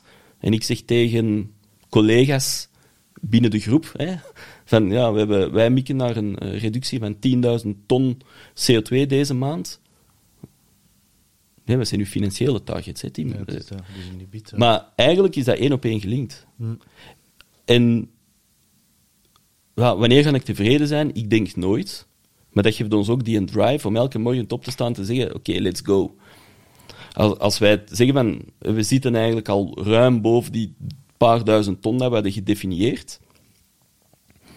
Als wij tevreden zouden zijn, dan zouden wij zeggen, zoals een typische sales in een big corp, lay back, het laatste kwartaaltje gaan we niks niet meer doen. Maar ik ben niet tevreden, omdat als ik zie wat er aan het gebeuren is het niet oké. We moeten veel meer en veel harder gaan.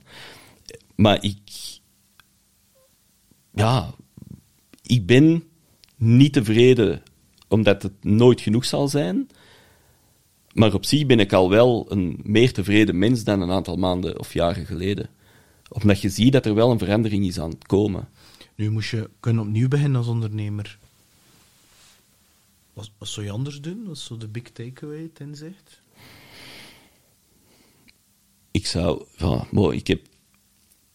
Ik heb fouten gemaakt. En ik denk dat die... fouten... Meer lessen dat je leert. Ja, ik zei synchroniciteit. Ik geloof nog altijd dat dingen gebeuren omdat ze moeten gebeuren. Ook de slechte dingen. En ik heb misschien met een aantal mensen een bedrijf gerund of gestart waar dat ik iets minder op mijn buikgevoel heb gewerkt, maar puur vanuit het rationeel van, met een die, wow, ja, wij gaan knallen. Moest ik opnieuw beginnen, zou ik 100% op mijn buikgevoel werken, wat ik vandaag doe. Zowel met klanten, als met venoten, als met werknemers. Pure buikgevoel en minder gaan kijken naar... Maar bijvoorbeeld met een werknemer, CV, wat is dat? Vandaag doen wij dat niet. Wilde jij voor ons werken? Ja. Heb jij de drive? Ja. Voel ik in 1 of 2 gesprekken dat je dezelfde visie en missie hebt? Let's go. Het interesseert me geen bal of dat jij nu 6 masterdiploma's hebt of niet. En gelukkig heeft Sarah dat ook. Wij gaan puur op ons buikgevoel. En in 90% van de gevallen hebben wij hetzelfde gevoel over mensen, over klanten, over medewerkers. En hoe zie je leven er binnen 10 jaar uit, professioneel? Ja, ik hoop hetzelfde als vandaag. Mal 100.000 miljoen. Ja, maar voor mij gaat dat totaal niet over die miljoenen. Want mensen... Nee, maar ik bedoel dat niet. Ik bedoel gewoon... Maar wel maal ja. X. Hè. Er heeft ooit iemand van een Big Four, die in Zaventem zitten, tegen mij gezegd, waar wilde jij staan binnen 15 jaar? En dan heb ik gewoon gezegd, omdat ik het een beetje aan het krijgen was, zeg, kerel, dan hangt mijn logo aan die muur en is dat van jullie eraf. Om heel cocky te zijn, maar dat is niet mijn drive. Ja, want die CRDC... CSRD, ja. CSRD. Ja. CSRD... Dat is de Corporate Sustainability, CSR... Reporting Directive. Ja. Reporting Directive. Die is hot, dus moet een keer heel rationeel bekijken. Business komt goed binnen, bouw de goede naam op. Er zijn er heel weinig die dat doen. En morgen komt er iemand die belt je op, zegt Tim, we need to talk. Ik wil het spel kopen. Ze geven je een proposal, een offer you cannot refuse. Dat is ook iets wat wij intern al hebben besproken. Ten eerste geloof ik niet direct dat dat gaat gebeuren. Maar dan nog, dan moet dat een stevige proposal... Want ik zeg het, ik wil mij amuseren. En neemt mij mijn kind af, als in GoSmart Digital... Wat ga ik dan doen? Dan ga ik mij niet meer amuseren. Ja, maar dat is het effectief, hè? Dat is het wel, hè? Ik bedoel, ik het dan voor veel geld dat afgeef, maar... Ik zeg het. Ja. Moet je het employen in een of andere corporate... Ik heb er zo zien veranderen en ten onder gaan. Effectief. Een offer gekregen, verkocht. Doodongelukkig. En ik weet dat... Niet dat ik ooit heb verkocht, maar ik heb die moment dat ik mijn auto ging halen, een aantal jaren geleden... Dat je in die auto zit en je denkt, oké, is dit het? En dat gaat hetzelfde zijn. Maar dat is ook zo. Je gaat verkopen, jij weet dat. Ik denk, als wij verkopen, dan verkoop ik mijn ziel. Dat klopt, ja. En wat ga ik dan doen? Ik moet volgende week een spreekbeurt gaan geven in de klas van mijn zoon. En dat is met heel veel liefde dat ik dat doe. Voor hem, maar ook voor mijn vak. En voor hetgeen dat wij aan het doen zijn. En hoe moet ik in godsnaam tegen 10-jarigen gaan zeggen wat dat de impact is van data? Forget it. Maar ik ga dat wel doen. En Sarah heeft bomen geregeld voor al die kinderen, dat we elk kindje een boom kunnen geven. En ja, ik denk, moesten we op dat punt komen dat je echt, miljoenen kunt cashen. Want in die end wilde ook vooral zien dat je kinderen later financieel... En er is ook niks verkeerd mee. Nee, tuurlijk, absoluut niet. Hè. Ik denk dat je gaat plooien. Ik denk dat wel. Dat je op een bepaald moment zegt, oké, tjak, binnen. Dan denk ik dat ik ga doen wat ik eigenlijk vandaag ook doe, is blijven gaan spreken. Is dat voor scholen, voor instituten, voor bedrijven? Ja, dat iets. En ik denk wel dat er mogelijkheden bestaan...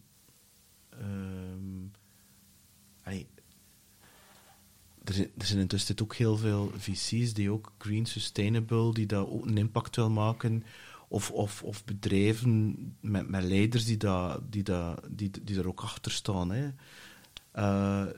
Waarbij dat je wel de spelregels een deel kan gaan afdwingen van oké, goed, dat is de deal, maar dat zijn wel de terms and conditions qua impact, qua... want, moet je dat gaan zeggen... Stel je nu voor, en ik moet dat niet voor jou gaan invullen natuurlijk, hè, dat je groeit naar een bedrijf van 300 man, vrouwen, hè, of alles wat ertussen zit qua... ik zie jou heel veel inspirerende keynotes maar ik zie jou niet in operationele, dagdagelijkse manager-toestand doen, eerlijk gezegd. En Excel-toestand. Dat denk ik niet, voor zover dat ik jou ken. Snap je dat naartoe wel? Dus dat betekent dat je rol ook naarmate dat bedrijf groeit, verandert. Dat gaat ook voor Sarah trouwens.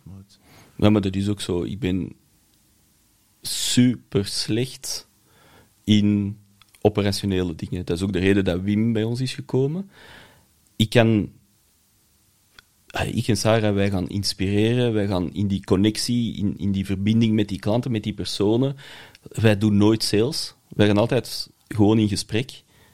Ik pitch nooit ons bedrijf. Ze gaan dat leren kennen, want ze willen toch weten wat we doen.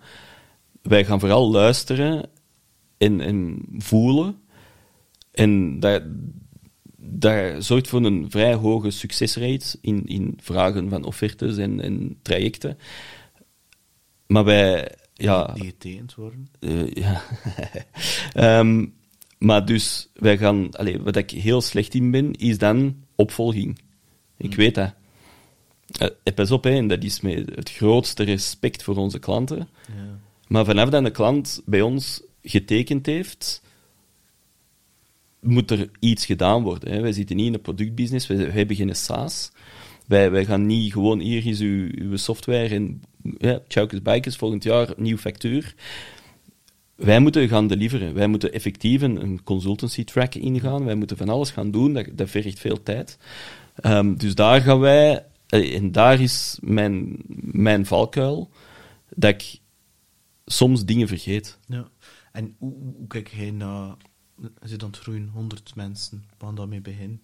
Hoe kijk jij naar leiderschap? Hoe kijk jij daar naartoe? Want je komt uit de corporate structuur. Je hebt er ook heel wat toxische leiders, alpha-males. Ik bedoel dat niet qua geslacht, maar ik bedoel echt qua de verkeerde alpha-male. Hoe kijk je daar naartoe? Heb je dat daar al over met Sarah over gehad? Of kijk je daar voor jezelf naartoe? Nou, ik denk dat ik... Ten eerste, ik heb dat leadership-stuk, daar heb ik ook een cursus voor gevolgd, aan de KU Leuven, om te weten van, oké, wat voor type leider ben ik? En ik wil eigenlijk geen leider zijn, eerder een coach.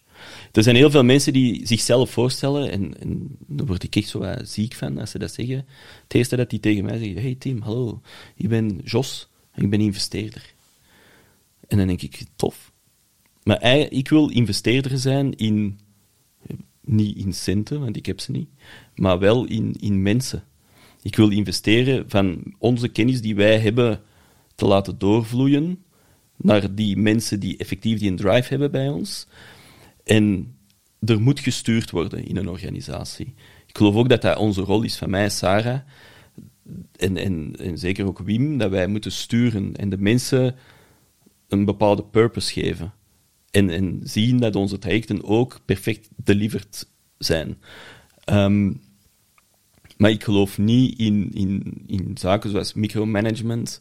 Nee. Van elke maandag, elke dinsdag, elke woensdag op kantoor en 2 dagen remote. Onze mensen mogen 100% remote werken. Ze zitten ook dikwijls bij klanten. Ik geloof in gelijkheid. En dat klinkt misschien voor de mensen die voor mij werken, maar ik werk graag met de mensen die voor mij werken. En iedereen... Het is niet omdat je CEO zit. Maar ik ben ook niet de CEO van een bedrijf van 6, 7 mensen. CEO.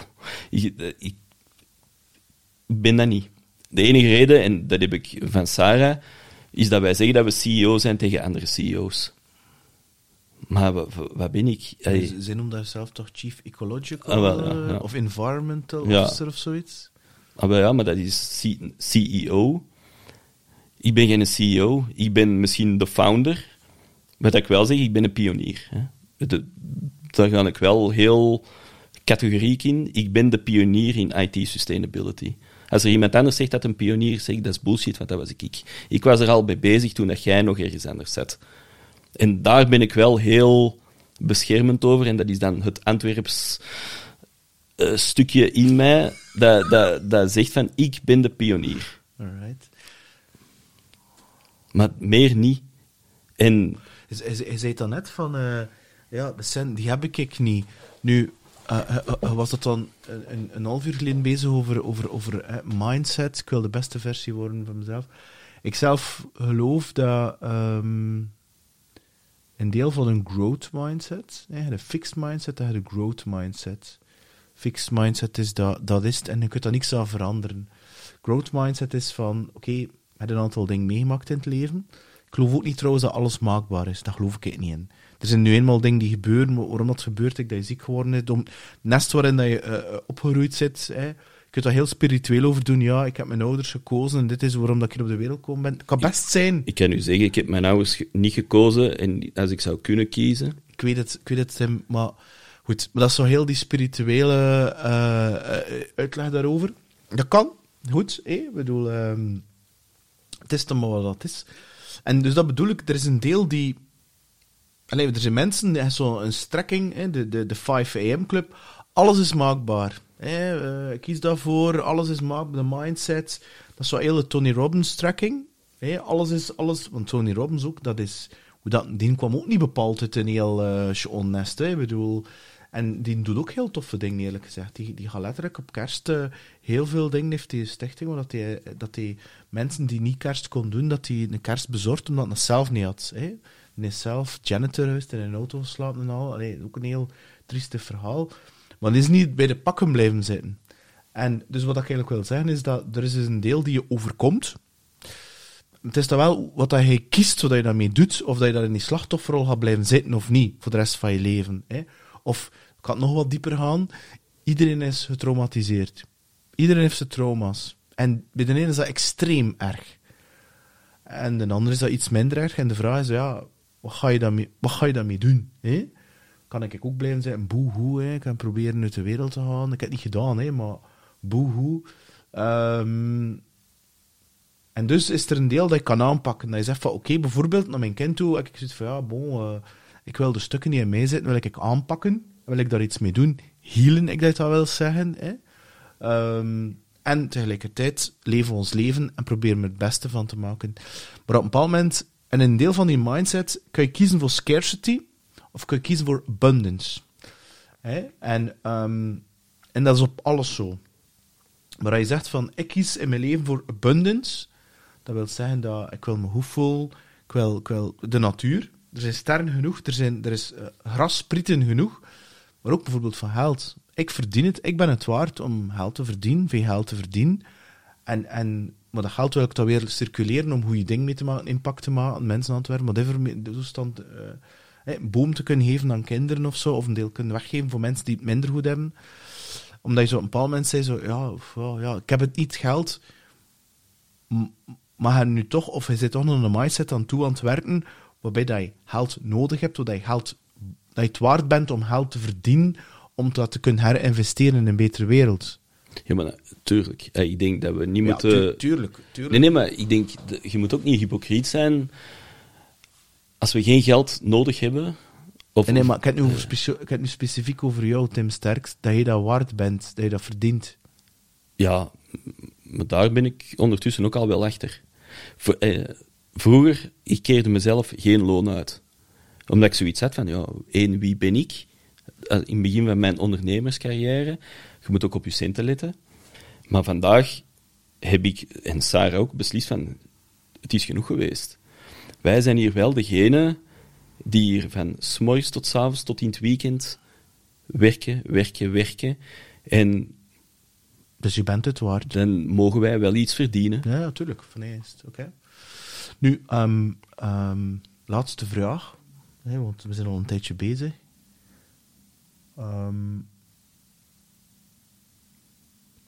En in Antwerpen studeert, hè? Mechelen. Of Mechelen, ja, goed. Dat is de parking. Moet nogthans zeggen, die coté vanaf Sint-Niklaas naar Antwerpen toe, ze kunnen er ook weg mee, hè? En we gaan uit aan de vismarkt. We gaan er iets aan eten en gaan drinken in Mechelen. Ja, en toen je 18 was, Mechelen was nog al... Nu is dat ça va, maar... Ja, maar toen... Maar toen was dat niet zo heel veilig, de Brul en al, dat begon te schemeren. Wat zou je 18-jarige zelf zeggen? Privé, professioneel, als je hem tegenkomt? En niet van, ja, ik heb dat meegemaakt en allemaal reden. Nee, maar nu. Als ik mezelf nu zou tegenkomen op café bijvoorbeeld. Ja. als ik 18 jaar ben. Ja. Ik kan u zeggen, als ik 18 jaar ben, dan had ik net mijn vrouw leren kennen. Toen mijn vriendin. Net. Maar pakt vlak ervoor, hè, dan zou ik tegen mezelf zeggen van, je gaat het niet geloven, maar het zou toch nog goed komen. Want ik geloofde het toen niet dat het goed ging komen.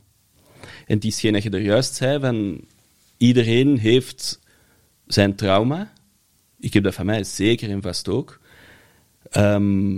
Maar het is hoe dat je ermee omgaat. En mijn vrouw bijvoorbeeld zegt tegen mij, Tim, iedereen zijn rugzakje is niet even groot. En ik heb wel het geluk gehad dat ik een hele grote rugzak heb. Dat er heel veel is ingegaan en dat ik die de voorbije, van mijn 18 tot nu, 20 jaar heb kunnen leegmaken, die rugzak. Dus dat ik toch een aantal dingen heb kunnen afsluiten en verder gaan. Maar toen, als ik 18 jaar was, geloofde ik dat niet. Dacht ik, fuck, ja. En om heel concreet te gaan, ik en mijn broer, wij zijn daar eigenlijk goed uitgekomen. Ik heb nog een andere broer. Dat is een vogel voor de kat. En dat is puur omdat hij in zijn... En wat bedoel je daarmee, vogel voor de kat? Ja, heel zwaar terugverslaafd. Ja, okay. Geen werk.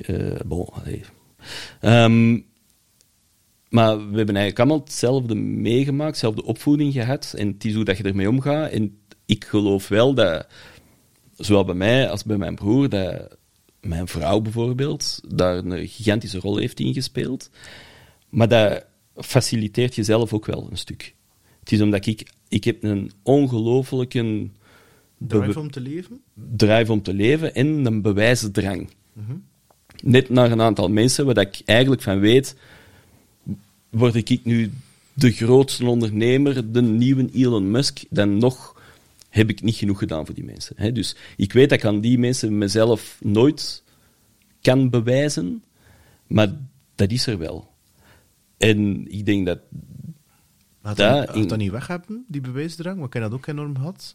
En dat gaat ook nooit 100% weg, maar... Maar dat is al een heel groot stuk geminderd. Maar ik denk dat... Ik zou tegen mezelf zeggen van... Trust the process. En geloof je dat er... In het begin begon je met... Ja, ik ben niet religieus en al.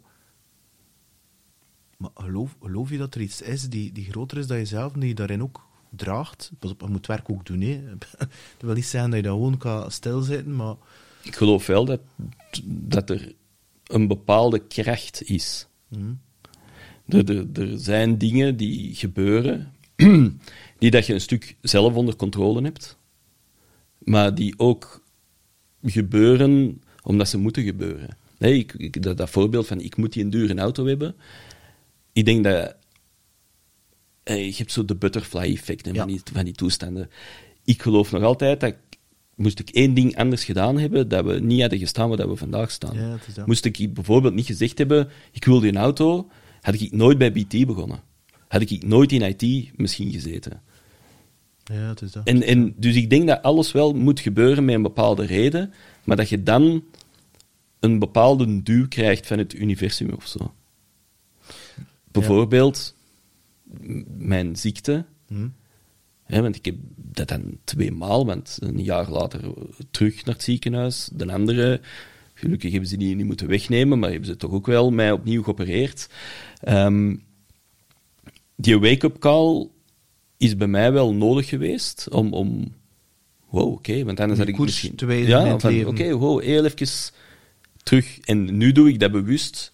Dat ik zeg van oké, in het weekend met mijn gezin de natuur in. Ja.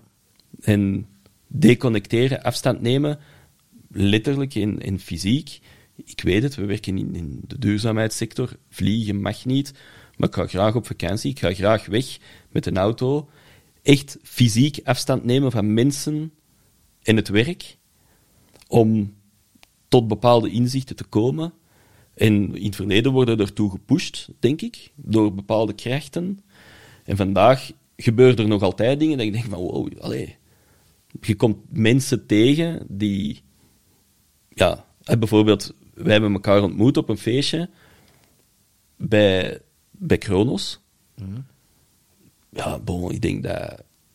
Ik heb daar heel bewust voor gekozen om onder Kronos ons bedrijf onder te brengen.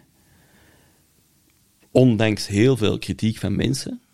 Ik heb dat toch gedaan. Nog geen spijt van gehad. Moest ik dat niet gedaan hebben, hadden wij elkaar nooit ontmoet. En vanaf de eerste seconde dat wij elkaar zagen, was er een klik. Maar ik kan je wel al gezien, hè? Want ik ben Sarah tegengekomen in Gent in zwart-wit en hij zat ernaast. Dat was net het begin dat jullie gingen beginnen. Maar ze hebben dat letterlijk verteld. Dus ze is naar mij gekomen en ze zegt, dat is Tim. Ze is net begonnen. Dus, en Tom Dekkers kent natuurlijk ook.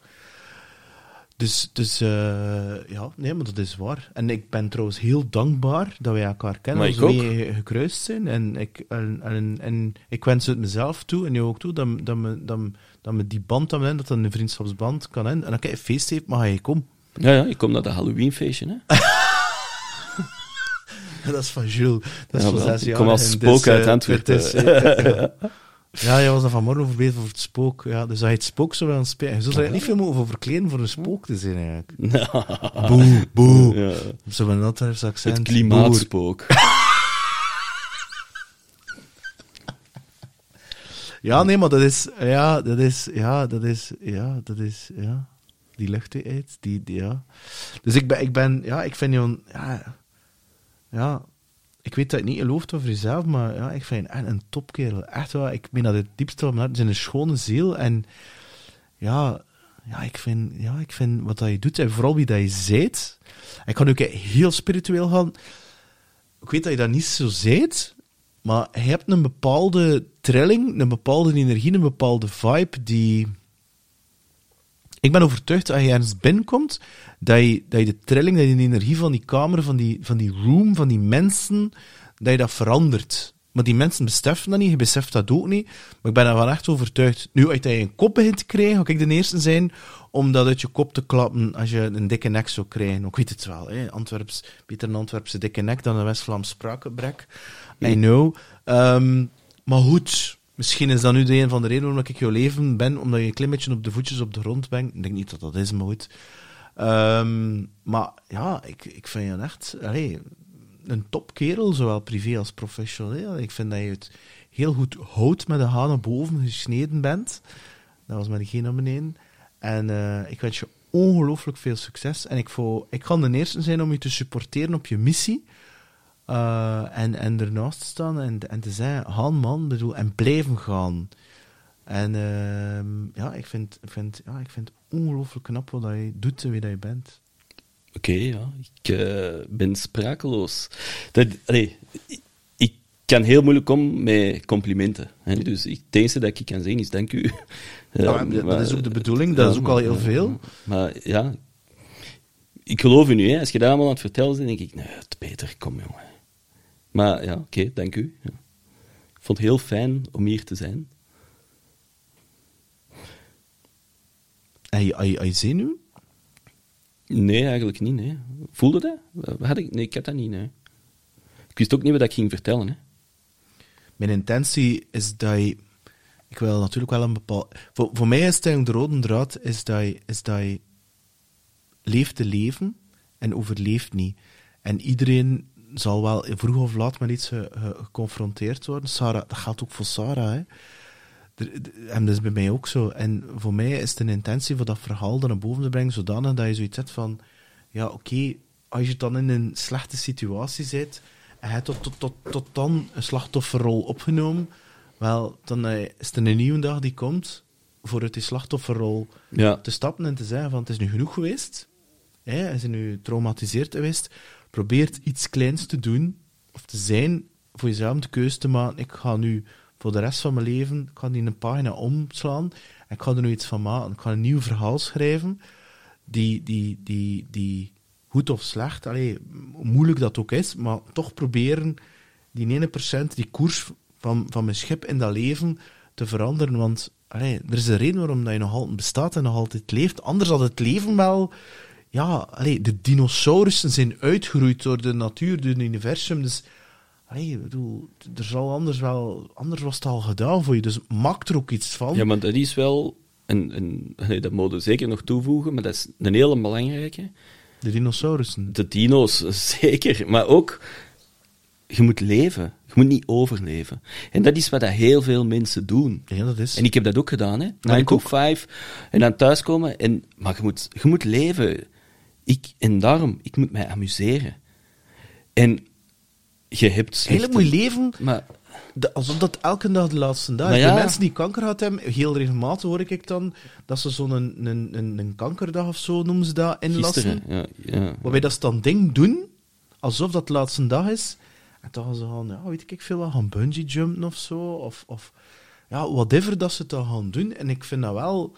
bijvoorbeeld, een van mijn dromen is, ik wil nog leren surfen met mijn zoon. Dat is iets dat in mij zit. Ik denk niet dat ik dat een goeie zal in zijn.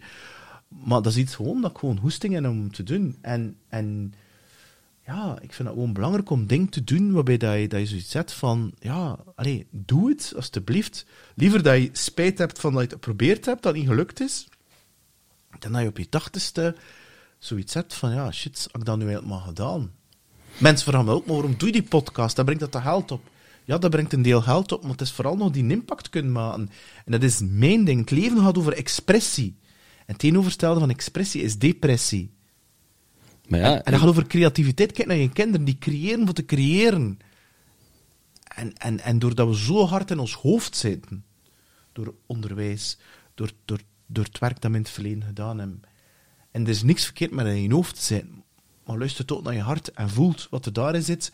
En volgt ook dat pad een stuk. En probeert die twee met elkaar te verbinden en te combineren met elkaar. Ja, maar dat is zo... Ze zeggen dikwijls, the best is yet to come. Er wordt heel veel... Nee, ik geloof daar niet in. Je moet proberen van elke dag het beste te maken. En pas op, je hebt slechte dagen. Hè. Je hebt dagen dat je thuis komt en je zegt, fuck, ik ben kapot, ik heb koppijn, ik voel me niet goed. Maar je moet van elke dag proberen het beste te maken, want voordat je het weet, is het gedaan. En als je dat kunt beseffen van... Ik geloof niet dat mensen zeggen van het beste moet nog komen. Wie weet is het al geweest. En volgens mij is elke dag met zijn kleine momentjes, is er in elke dag wel ergens goud te rapen. Bijvoorbeeld, ik was ergens, super slecht weer. En ik was eigenlijk met iemand ook aan het babbelen over synchroniciteit en dat het leven veel meer is dan, amai, het is weer al slecht weer vandaag. Zever. En we waren bezig over het slechte weer die een dag. We zaten in zijn veranda en we waren bezig over het slechte weer en het klaarde op. Voor 2 minuten. En de zon begon te schijnen en er kwam een eekhoorn naar ons. Die stond recht. Die heeft een minuut naar ons gekeken. Die was weg. En het begon terug te regenen. En dan dacht ik, dat was het type voorbeeld van... Ja, er zit in heel veel kleine dingen iets moois, maar mensen zien dat niet meer. Ik reed elke dag naar Diegem, 's morgens vroeg, voordat de zon opkwam, de ring van Antwerpen vast. Na mijn operatie heb ik dat nog een aantal weken gedaan, naar Diegem. En dat was voor de eerste keer dat ik in die auto zat, te genieten van de zonsopgang. Ja, want dan bel ik naar jou. En dan bellen we in een uur. Ah, maar ja, maar dat is nu. Dan ben ik dankbaar. Dan heb ik zoiets van, ik sta hier stil, ik luister naar een podcast, of bel ik iemand, en dan doe ik ook iets. Dan heb ik zoiets van, dus ik heb er ook voor gekozen, maar ik vind dat niet erg. Nu, ik heb zoiets van, goed, pas op, soms zijn er wel dingen. Maar het is vooral een keuze maken, dat bewustzijn, voor te zeggen, het is nu wat dat is. En, je kunt het niet veranderen. Doet er iets mee, snap je? En ik denk dat vooral die houding, die attitude, die mindset, in plaats van, ik sta hier nu weer stil. En een hele dag erover zitten ze aan, ik heb weer stilgestaan. Oftewel, kies je voor iets totaal anders doen waarbij je niet meer stilstaat, oftewel je zoiets van, maak er het beste van en doe er effectief iets mee. Studeer dan of zo. Luister dan naar een podcast of belt dan iemand die want ik kreeg dan die dingen, maar je is zo druk bezig, iedereen en je denkt van, ik heb dat nu van de week 4 keer gehoord, maar ik durf je dan niet bellen. Ik denk, maar bel me dan. Als ik het niet oppak, zal het niet oppakken omdat ik bezig ben. Maar als ik wel oppak, dan pak ik op. Ja. En van die mensen die zeggen van, ja, goh, ik heb 2 uur in de file gestaan, van en naar uw werk. Je moet al blij zijn dat je een job hebt, hè. Allee, mensen appreciëren ook heel dikwijls niet meer wat dat ze hebben. Ja. Ik heb heel veel mensen in mijn omgeving die tegen mij zeggen, waarom ga jij niet groter wonen? Waarom zou ik? Ik ben perfect gelukkig in mijn huis. Ja, alleen met alle respect, ik heb een ambitie om in Antwerpen te gaan wonen. Allee, Peter. Nee. Maar ja, dat is zo... Ja, nee. En ik kan nog veel verschillen. Ik zou wel in de natuur weer gaan wonen. Dat is zo heel van mijn droom en dat komt nog wel. Tegelijkertijd nu... Ik heb nu geen zin om bijvoorbeeld Jules uit zijn sociaal weefsel weg te snijden. Ik bedoel, in een basket te gaan zwemmen en muziek zo, en dan die vriendjes. En ik denk zo... Ja, ik heb dat niet gehad als ik als kind was. Die is... Ik wil niet zeggen populair, maar die is wel gewild en gewenst. En ik heb geen zin om dat af te nemen. Fabien had dat ook geen zin in, voor dat hem af te nemen. Mm-hmm. Maar wat bijvoorbeeld wel is... Ik heb gezegd vanmorgen tegen Fabien, zet maar de botten klaar. Hij wilt met mij vanmiddag naar het bos, ook al gaat het regenen. Ja, we doen dan een vest aan. En hij wil per se van die bolsters gaan zoeken en die noten gaan zoeken. En ja, dat gaat dan waarschijnlijk aarde zijn. En die voor hem is dat in slecht weer. Dat is gewoon... Ja, die vindt dat zelfs leuk. En dan denk ik, ja, toch gaan we dat gaan doen. En vandaar, hij was... wel niet laat afgesproken, dus ik ben dan snel nog naar de winkel kunnen gaan, zodat ik dat kon doen. Want er komen blijkbaar mensen vanavond en zij als zoiets van, ja, maar je moet wel maken dat er eten is. En denk ik, ja, het is goed, ik kan dat dan regelen, want ze maakt eigenlijk anders altijd eten van mij.